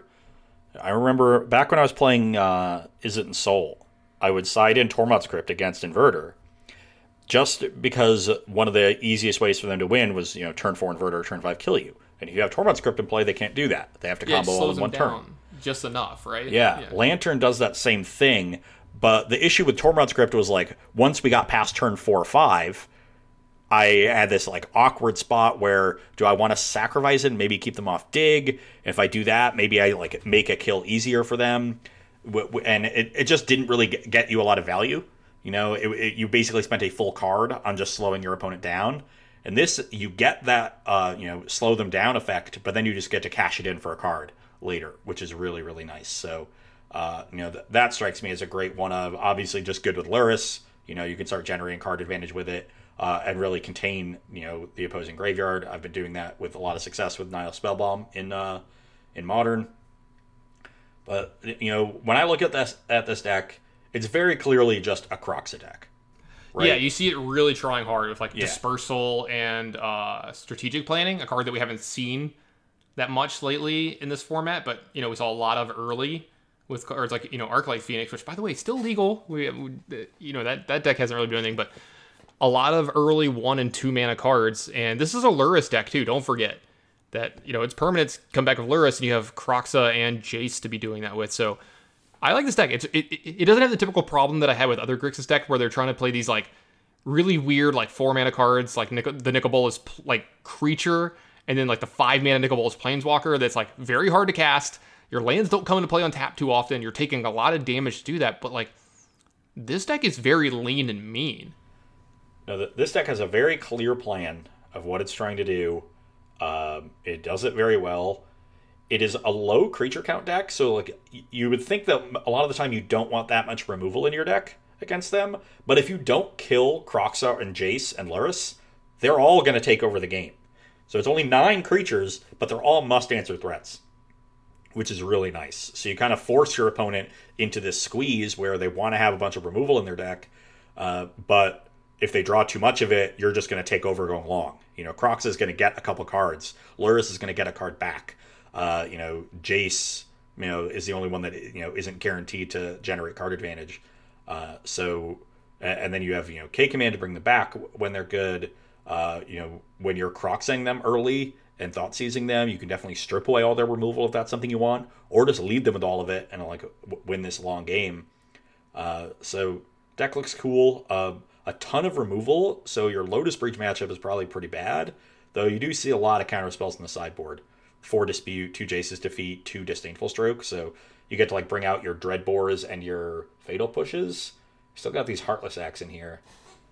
You can leave a Dreadbore or 2 in. It can at least kill Ugin if they go that route. You probably leave in Dreadbore for that reason, but yeah, at least it's not a dead card. There's a Soul Guide Lantern you get to bring in too, so you leave in 1 Dreadbore. Yeah, I think in that matchup, you're just heavily leaning on your counter spells and your Thought Seizes and flashing those back with Jace Vryn's Prodigy when you can on Thought Seize. Just hoping that's enough. You get to dig for your extra Thought Seizes and transform Jace really quickly when you're playing Strategic Planning and Discovery, Dispersal, and Opt. So turn 3 Jace Telepath Unbound is not at all, out of the ordinary. You can go, turn 2 Jace, turn 3 Strategic Planning, and if you Fable Passaged on 1, you get to Jace, but then you don't have Thoughtseize in your graveyard. So I guess you can't quite oh no, but if you Thoughtseize turn 1, that's fine. So the curve of Thoughtseize into Jace into cast Strategic Planning, transform Jace, flashback Thoughtseize is really nice. Yeah, I did actually watch a good bit of Ryan stream with this, and the deck looked really cool, and he always plays it really well. He always plays his own creations very well, but I watched him lose to the Lurrus Burn deck, and that matchup seems like it could be kind of rough if you don't draw enough early interaction, because you have your 4 Fatal Pushes, and that's pretty much it for the first couple turns. You have the Dreadbores too, right? But if you don't draw multiple of them, they're probably going to kill you or whatever, because your mana base isn't great, you take a bunch of damage. And some people mentioned Collective Brutality, and he was kind of off it, but that is a card that you can maybe think about, right? it's another kind of effect that you can have that hits the hands of like Lotus Breach or whatever, but is also decent in the aggro matchups, while it can still feed your graveyard for cards like Jace and Graxa and stuff. So the problem is that card is so bad against Orzhov Auras. It's one of the weird things about metagaming in Pioneer is that the two aggro decks you would generally play very different removal against. Good point. So like you see there's 3 copies of Liliana's Triumph there in the sideboard. That's a nod to saying like I need to beat auras. And then obviously you want to have access to Deadweight when you're a Lurrus deck. So there's just no room for Brutality. I do think Brutality is kind of cool. You don't have a lot. You really don't have anything to discard for value except for Kroxa. So you get to like bypass the mediocre 2-mana, Raven's Crime by just pitching it with the Brutality, and then like kill a creature and duress them and set up your Kroxa quickly. Because I also think that's going to be really important against burn. If Orzhov Auras wasn't really a thing and all you had to do was prepare for burn as far as aggro decks go, then those Triumphs could definitely be Brutalities. But when you got to prepare for the Auras deck too, I think you've got to really get help there, because they're actually pretty well set up against spot removal with Karametra's Blessing and Alseid. Absolutely. I think this deck's cool. Here's the thing. I give them shit, right? I always talk shit about the like mana basis of this deck.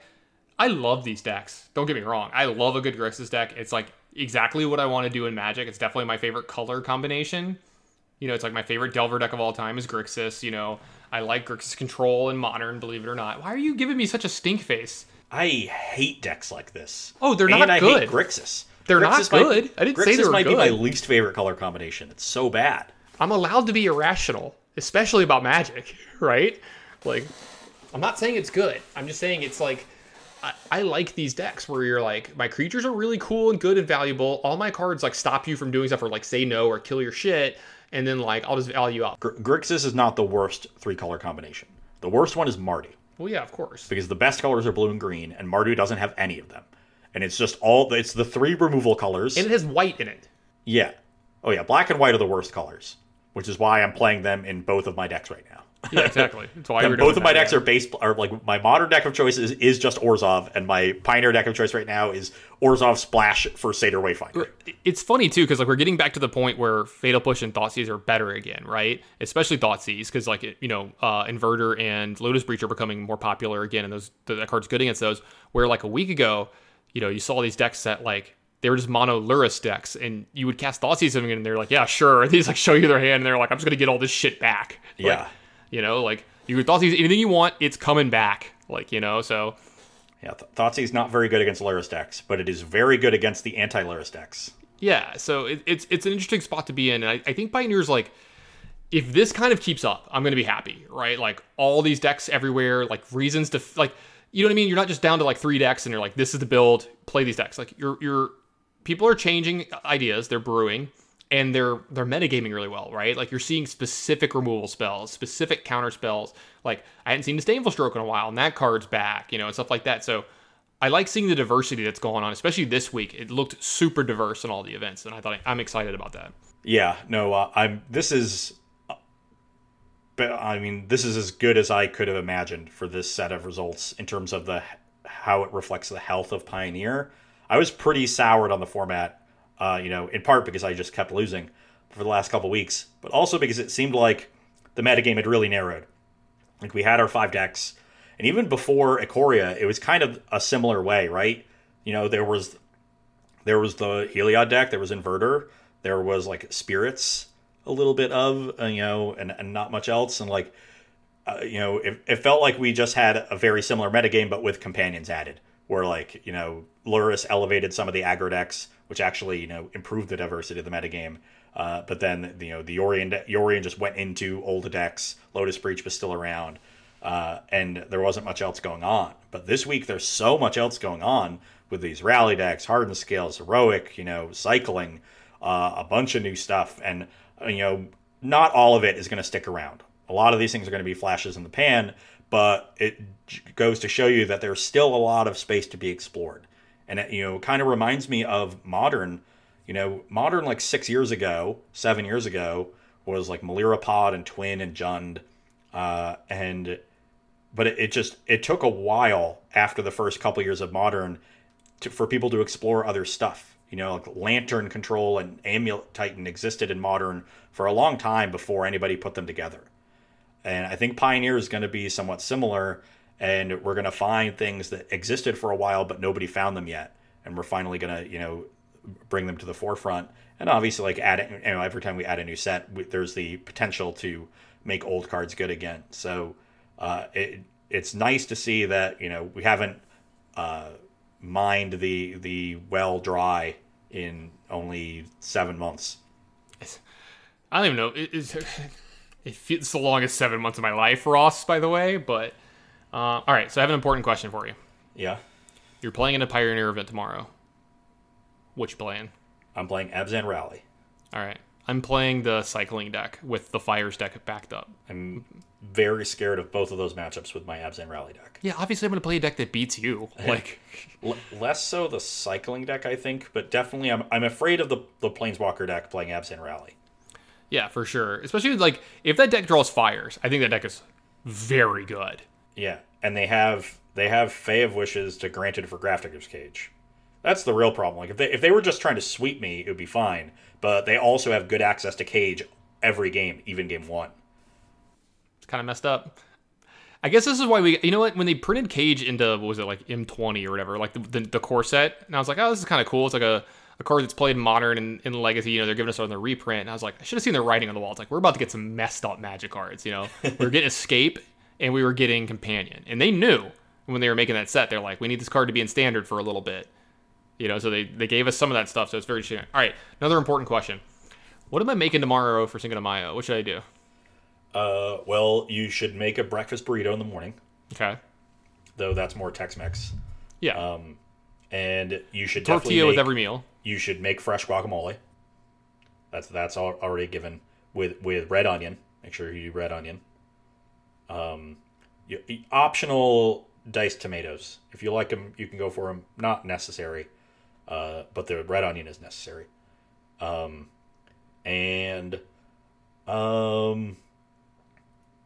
mean, given my vegetarianism, it's hard for me to recommend, you know, what meat you should be eating. Yeah. But I have soy chorizo. Yeah, that would work. Whatever you eat, you got to do it with some black beans.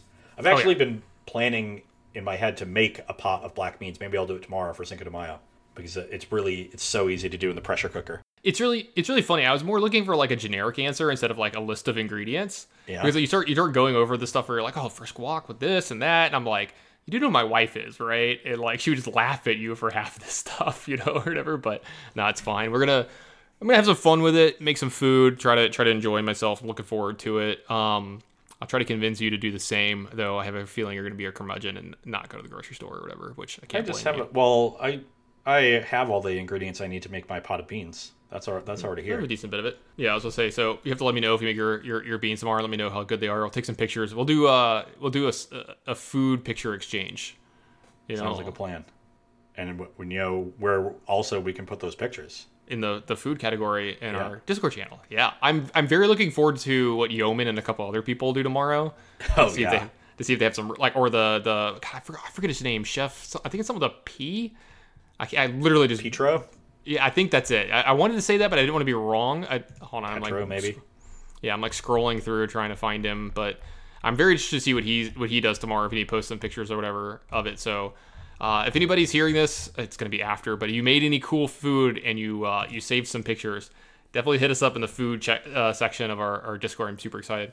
So, if you are, a patron, you do get access to our mailbag submission in the Discord channel, and you can just ask us questions. And we've got a couple here. First two are from our editor, Brent. And the first one is, okay. So Brent posted it, but apparently it's from Brandon Matthews. And he says, as I spend most of my time in the food section of the Discord, the first part of my question involves that. I noticed Ross on a few occasions drinking wine on stream, and since I work at a winery, I'm really interested in what your favorite wine is. And I have a bottle of it right here, which I have hidden from Tannen for this occasion. And my favorite wine is Malbec. It is an generally Argentinian wine. It's a red, and that's really all I know about it. but it tastes delicious. It's generally it's a little fruity, but not super fruity. So a little fruit forward, Just enough. Yeah, and it's like kind of middle of the road in terms of sweet or dry. Okay. I don't like wine that's too dry. I don't like it too sweet. I like Same. it very middle of the road there, but it's very full bodied, and that's what I like. I don't like Like a a sort of robust thin, watery wine. wine. Yeah, it's a robust red wine. So I drink generally Malbec, though I did also get a bottle of Montepulciano d'Abruzzo when I was at the store a couple days ago. That was fun. That was a fun name to say.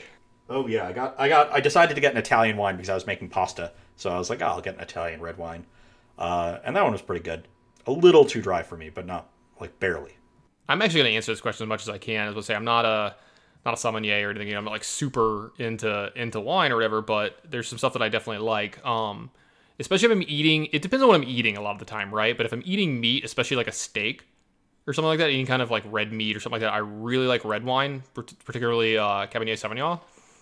And I really, really like Napa Valley from like the mid to late 2000s. Just randomly, I just know that I like 2007 or 2008 all the way up to like, I don't know, I think I've had up to like 2012 and really liked it.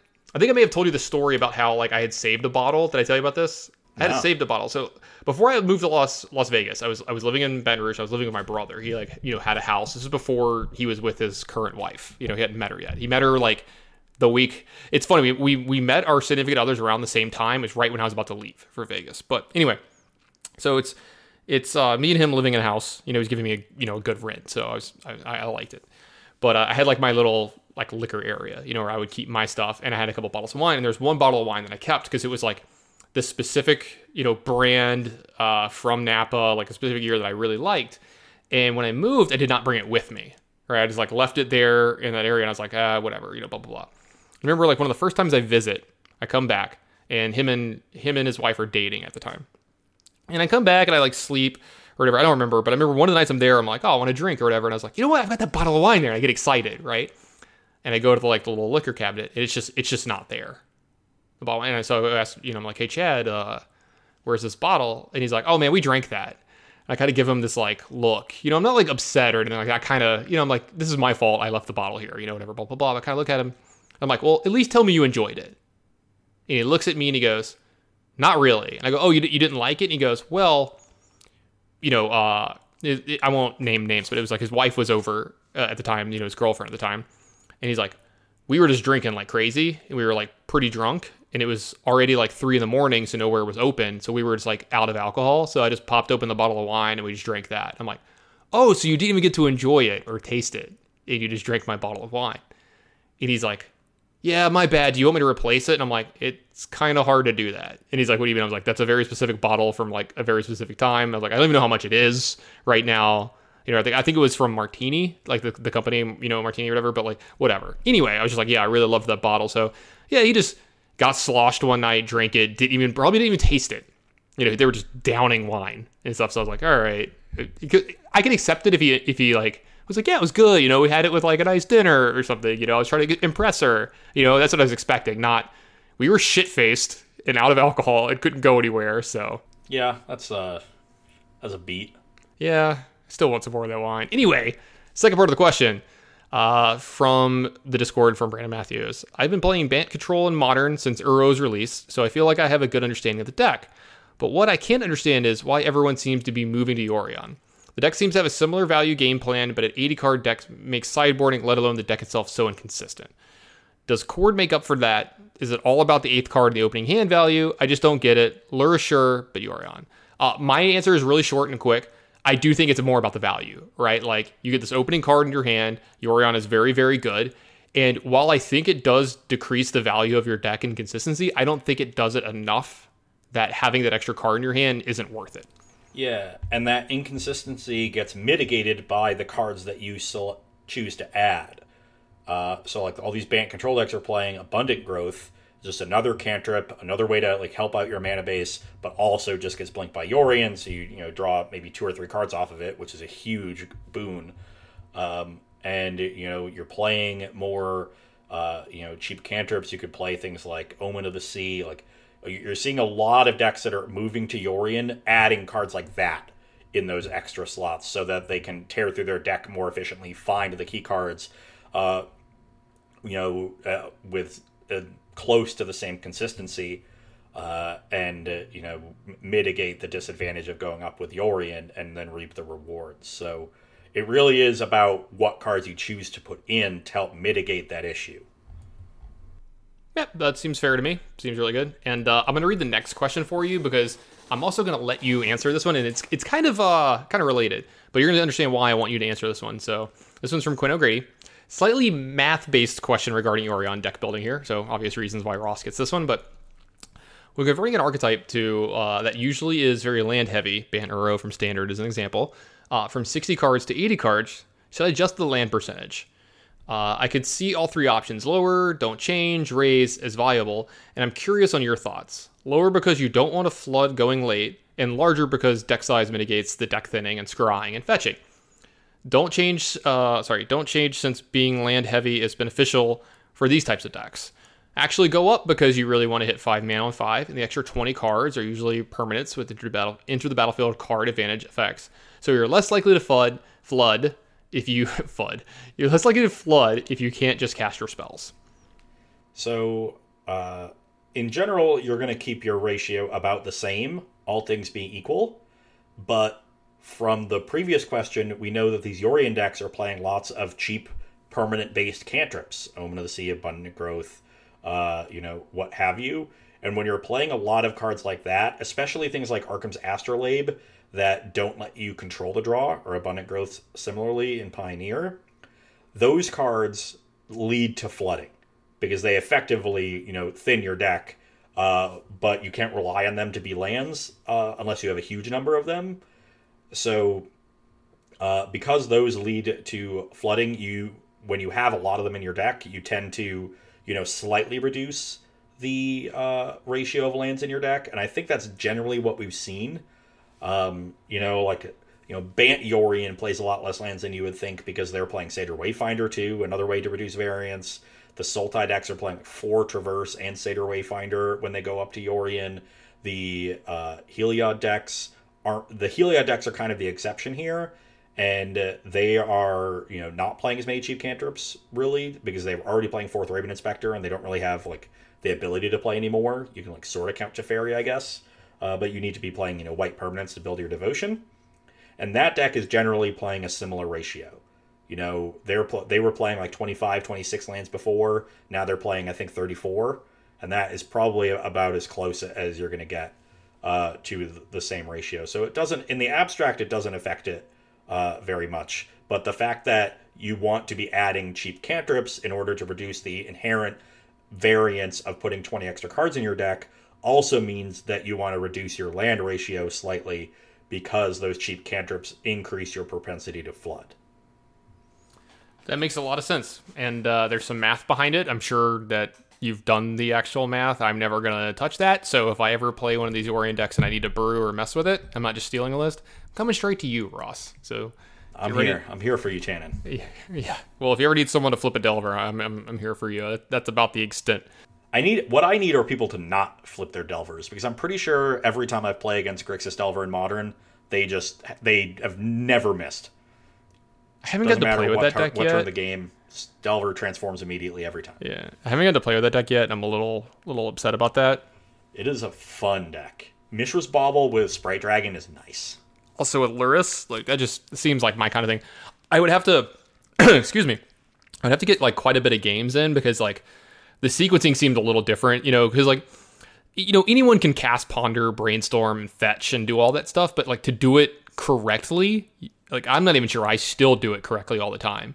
You know what I mean? And you've got to put in a lot of time and effort. And when you start incorporating delayed draw triggers, yeah, and fetch lands, and looking at the top of your deck, and then looking at it with Delver, there's a lot of additional looks you can get if you sequence optimally with that deck. And that is one thing I noticed when I'm playing against it. If I have an opponent that is doing everything optimally, I know they're on top of their shit. Yeah, and they're probably going to beat the crap out of you. Yeah, I had one person today. I was playing the Modern Super Qualifier, and they bobbled me in response to a Stitcher Supplier trigger. Yeah, that's not... Which was very strange. Yeah. It was a Bloodghast. It was a Bloodghast, by the way. F6 value. Yeah, I guess they just really wanted the F6 value. Couldn't wait. And that's kind of a sign to me that my opponent is a little inexperienced with the deck. Yeah, probably one of the first times trying it out, or first times having those kind of cantrips all together. You know, like, because I'm not gonna lie, it can be daunting. Like, I remember, there's a very good one. I remember when Dylan Hand was like up and coming on the SCG tour. You and we played against him multiple times at like team events, right? They would always be like right on the cusp late. I think they ended up top 8ing one of them, but I'd always play against him in Legacy, and he would be playing like the Eldrazi Stompy deck, and I'd be playing, Grixis Delver. And it'd be one of those matchups where they always feel like they have a good matchup. And I remember after like the second or third time in a row that I beat him, he was like, maybe I should change decks. Maybe I should try that one out. So I was like, here. I just like hand him my deck, because it's like we made top 8 and they missed. So like we have that hour. And I hand him my deck and I'm like, here, play it against somebody. And I want to watch you play. And I was like watching him play. And the first time he cast Brainstorm, I'm pretty sure his head exploded. He just flipped the 3 cards in his hand. And I just like, you can see me. And I'll never remember this. He just looked at his hand, looks at me, looks at his hand, looks at me, he goes, what do I do? And I'm like, you figure it out. Like, if I tell you what to do, you're not going to learn, Yeah. So, and I can see myself playing with the modern version as being like, I would probably take like, it'd be like a Ross level tank on like turn 1 on like how to sequence all my stuff. Because, I'm deliberate too, but not to the extent that you are at times. Like I play a little faster on average, and then the deliberate turns I might take a little extra time than you because I'm truly trying to figure everything out. So, whereas I'm not. I'm just wasting everyone's time. You're just wasting everyone's time. It's like the shuffling thing. Like you shuffle so much and for so long. Yeah. You reminded me of the first time I was playing Brainstorm in Legacy after playing a year of Maverick and a year of Elves, and I played Storm at the Open in Philadelphia where I lost to Daryl Ayers in the finals, and I remember the first time I like had a pretty bad hand where I'd like flooded, like my first 2 draw steps were like lands. And then I drew a Brainstorm and like drew 3 spells and just like, oh my god, my hand went from unplayable to unlosable. Best possible, in the span of one turn. This is great. Is that when you got Curd Aped? Yes, I got Curd Aped in that finals because it was the Treasure Cruise era and everybody was playing Forked Bolt. Yeah, and so he was playing Curd Ape instead of Nimble Mongoose because Nimble Mongoose and Cruise was a nombo, and Curd Ape was another 1-drop that couldn't be forked bolted. Nice fork bolt, idiot, kind of thing. I remember watching that on camera and just laughing when you lost. Like, no offense or whatever, but just like, obviously I'm rooting for the Delver and the Delver player at the time. I don't even think you and I were like super good friends then. I think we were friends on Facebook. Apparently we've been friends on Facebook for a while. Or whatever I saw, so we probably had some interaction at some point and did it or something. I don't know. Yeah, I've played a couple tournaments in Vegas, so we probably like met during one of those or something. Yeah, something like that, and or friends of friends. I've been friends with Calcano and stuff for a long time. So, and like some other mutual friends that we have and stuff. So we're both old. That works as well. That's also very true. I know this is really random. I'm kind of going to. I'm trying to decide like what to eat tonight for dinner. Like we have some leftovers, or should I like make something new? But then I'm gonna like probably do stuff for tomorrow, and I can't decide. But did I tell you about what I made yesterday? No. So I made like a sushi casserole, like a sushi bake thing. So it's like a casserole dish, and just like just threw some ingredients together. I like took rice, layered the bottom row of it with rice. Was it sushi rice? Did you like treat it with vinegar? No, but it was just like it was just regular rice, but it was like it gets together pretty well. I don't have like actual sticky rice, and I didn't want to do the whole thing. We were just trying to throw something together real fast. And so I did that, like covered it with like a layer of nori, and then like after that we had a bunch of like the the crab that you get at like sushi places, like the chunks of crab that you whatever. I did that, like chopped it all up or whatever, covered it with that. Also, you mix the crab with like cream cheese and mayonnaise, or I'm sorry, sour cream and mayonnaise. I know this doesn't sound very good or healthy, but it makes it taste like it does at the restaurants. Just add fat to everything. Yeah, so you just cover it with a layer of that, and then like there's a seasoning that we just randomly happen to have, but it's like the seasoning they use, and then like you can use like sesame seeds and stuff, and then you can bake it, but like I don't think you should. You just like broil it for a few minutes to kind of like lightly toast it and brown it. Yeah, and eat everything through, and you just serve it up and eat it. Game.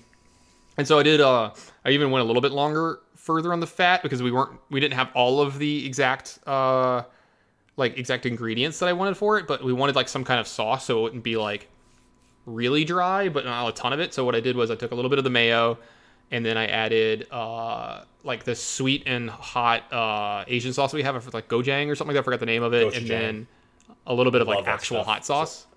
Gochujang is so good. Gochujang, that's it. Yeah, it's very good. And then I just mixed all that up, It makes it like almost like a sriracha mayo type stuff. Yeah. And you just add it to that, and it was pretty damn good, Ross. I did a good job.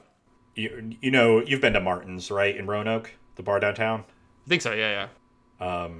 But they you know, they're a bar, so they do wings, and one of their wing sauces is a gochujang sweet chili sauce. It's easily the best one. I get it 95% of the time. I get cauliflower wings, by the way, in case anybody.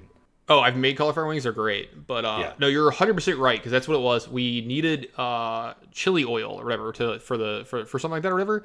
And I knew we had it, and then I went and grabbed it. It expired like in 2018 or something like that. You know, we just had it in our pantry for like, you know, all the stuff that we, you know, I bought it for something a couple of years ago. You know, I just haven't used it since. And I was like, well, not try. Here's the thing: if something says like Best Buy and it's been like a month or two, you're like, this is probably fine.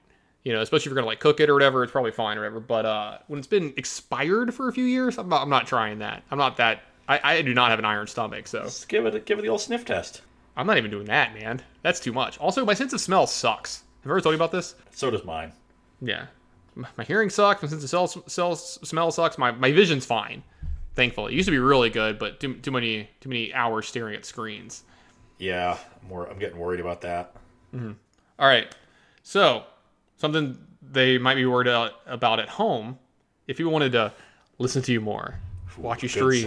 Good segue. Shut up, it was horrible. Or read some of your musings. Where would they go? Okay, first place is to follow me on Twitter. I'm at Ross Hunneds, ROSSHUNNEDS. You know, you'll find out about all the other stuff that I'm about to tell you about, and if you have questions, I do try to get back to people. So that's priority number one. Number two is my stream, which is twitch.tv/Ross_Merriam, MERRIAM. Don't have a set schedule, but I generally try to like stream like Wednesday afternoons. Usually I'll get one more evening in during the week, and then 2 out of the 3 days on the weekend, Friday to Sunday, I'll stream, you know, tournaments, challenges, Lotus Box events, things like that. So that's generally how I've been doing it. And I appreciate any, you know, watchers, followers, subscribers there. Then there is my written content. The last couple of weeks I've been a Friday publish, and that's going to be the same this week. So look for that on Friday for my article. My plan, I haven't cleared it with our wise and powerful leader Cedric Phillips, but my plan is to write about rally decks in Pioneer. So I'm going to try to play them a lot this week, get to know them, and then write an article about them for Friday. So if that's something you're excited about, look out for that. And then Versus Live, which I co-host with Corey Baumeister twice a week. That's 1 to 4 p.m. Eastern on Tuesdays and Thursdays at the Star City Games Twitch channel. Same place you go to watch open coverage. At least you did. And, you know, we generally play, you know, whatever's relevant. So right now, a lot of Modern and Pioneer. We've got, user-submitted decks for Thursday. So if this goes live before then, or at least before Wednesday, which is when we'll get the deck list in, you can try to tweet at me or Corey and use the hashtag Team Ross or Team Corey with your deck. The hashtags are to tell us who you want to play it, and maybe you can see your deck played on Versus Live this week. So that's everything I'm doing. The list keeps getting longer, Tannen. I should do fewer things. I'm about to say, like, yours is 3 times as long as mine. Yeah. It takes you a lot longer to go through the whole thing. That's why I let you go first. My Trivia League is going to start up in a week and a half. I'm going to have to do that too. I'm trying to find. So I added a new channel point reward for the stream. Have I told you about this? No. What's the new one? So it's for 5,000 channel points, and I'm calling it the Jeopardy Sub Challenge, where you redeem your 5,000 points. Then I go to jarchive.com, which is an online database of every Jeopardy question ever. The homepage of the JArchive shows you the most recent Final Jeopardy episode, or Final Jeopardy question, and a just random one from the database. So I'll go to the homepage. I will attempt to answer the random Final Jeopardy question that is there. If I am wrong, I gift you a sub. Nice. All right, I'm definitely doing this. If you're already subbed, I gift it to the channel. Yeah, I'm definitely going to do this. I have actually been saving up points. I have like 25,000 or something like that, because I was going to, you do a, what is it, like 10K for a karaoke song? Yes. I was going to wait till I got up to like 50,000 or something. I was going to make you just karaoke like 4 or 5 horrible songs in a row. You know, just like Britney Spears, like NSYNC, like Fall Out Boy, just like, you know, stuff that you would hate like over and over and over and over again. I don't want to announce this on the cast because I don't want to encourage people, but I will tell you what the most annoying thing you could do off camera. And if you want to do it, maybe I'll let you. Sure. All right. But I might have to do this free sub train thing that I got going on now that we just missed the Jeopardy question enough. I might have to adjust the price on that. I thought I wanted to make it 10K, but I don't want to have two 10Ks. Yeah. And I'm going to get like 60% of the questions right anyway. So make it's it like 7.5 or something or whatever. It's I think it's worth more than the song. Yeah. But if I end up you know, losing out a lot, I'll probably raise the price. I think you should raise the price on it. Maybe lower the price of the song thing. Maybe make it 10 or something. I don't know. Well, anyway, the song thing has the potential to embarrass me, Tannen, and I value that really highly. Yeah, that's why I have the price is high. I don't know. 5K is not that much if you watch enough Ross. So I usually just leave you on the other screen just to farm the points. Yeah. You know. Apparently, an average viewer gets 220 channel points an hour. That's what Twitch told me, and subs are double that. Okay. So if you're a sub, you have to watch me for about, you know, 11, 12 hours, and double that if you're not a sub. That seems reasonable to me. Have a chance. All right. How many free subs do I get from all the times I had to play opens with you then? Because that was way more than 11 hours. Well, unfortunately, those don't give you any channel points. I think I should get some. I think I'm owed some back pay here. Well, file that with Twitch. I'm gonna unionize and come Please after do. you. Yeah. So, all right. If anybody was more interested in like my personal stuff, my Twitter is at the Tannen Grace. Lots of tweets about a lot of stuff on there. Good bit of Magic stuff, you know, some other stuff too. But I'm really responsive on that program. So if you want to get in a chat with me, make sure you do it on there. I've also been streaming a decent bit lately. I think I, you know, mentioned it earlier in the show that I was streaming, you know, coming into this. Sorry, I know I sound weird. I'm like got a little congestion going on from sneezing. My allergies are acting up, and my Twitch handle is just Tannen Grace. I don't have the Tannen Grace on there, but I stream a decent bit of Magic. A lot of runs to Mythic lately and Limited. We'll be playing a little bit of Constructed. I might play some Pioneer sometime soon if I feel like it. Also, some other games. I do variety streaming on there. I do like Overwatch, poker. What's the other game? Warzone. You know, the new Call of Duty. I have a lot of fun with that. And usually there's, you know, some friends in there too. So we're kind of hamming it up while we're doing it as well. And we're trying to get good. You know, like we're trying to do as well as we can. So a lot of fun there. You can like watch me and us grow as players and stuff because, I don't know, we've been trying to figure that game out quite a bit. I like it a lot. So been having some fun with that. As for the actual cast, it does have a Twitter itself. It's at Cast Pioneer. If you type in Pioneer Cast on there as well, you'll find it's pretty easy. A lot of announcements happen on there. We do a lot of retweeting of, like what Ross said earlier, dope shit, cool deck lists, you know, a lot of 5.0s, a lot of cool things going on there.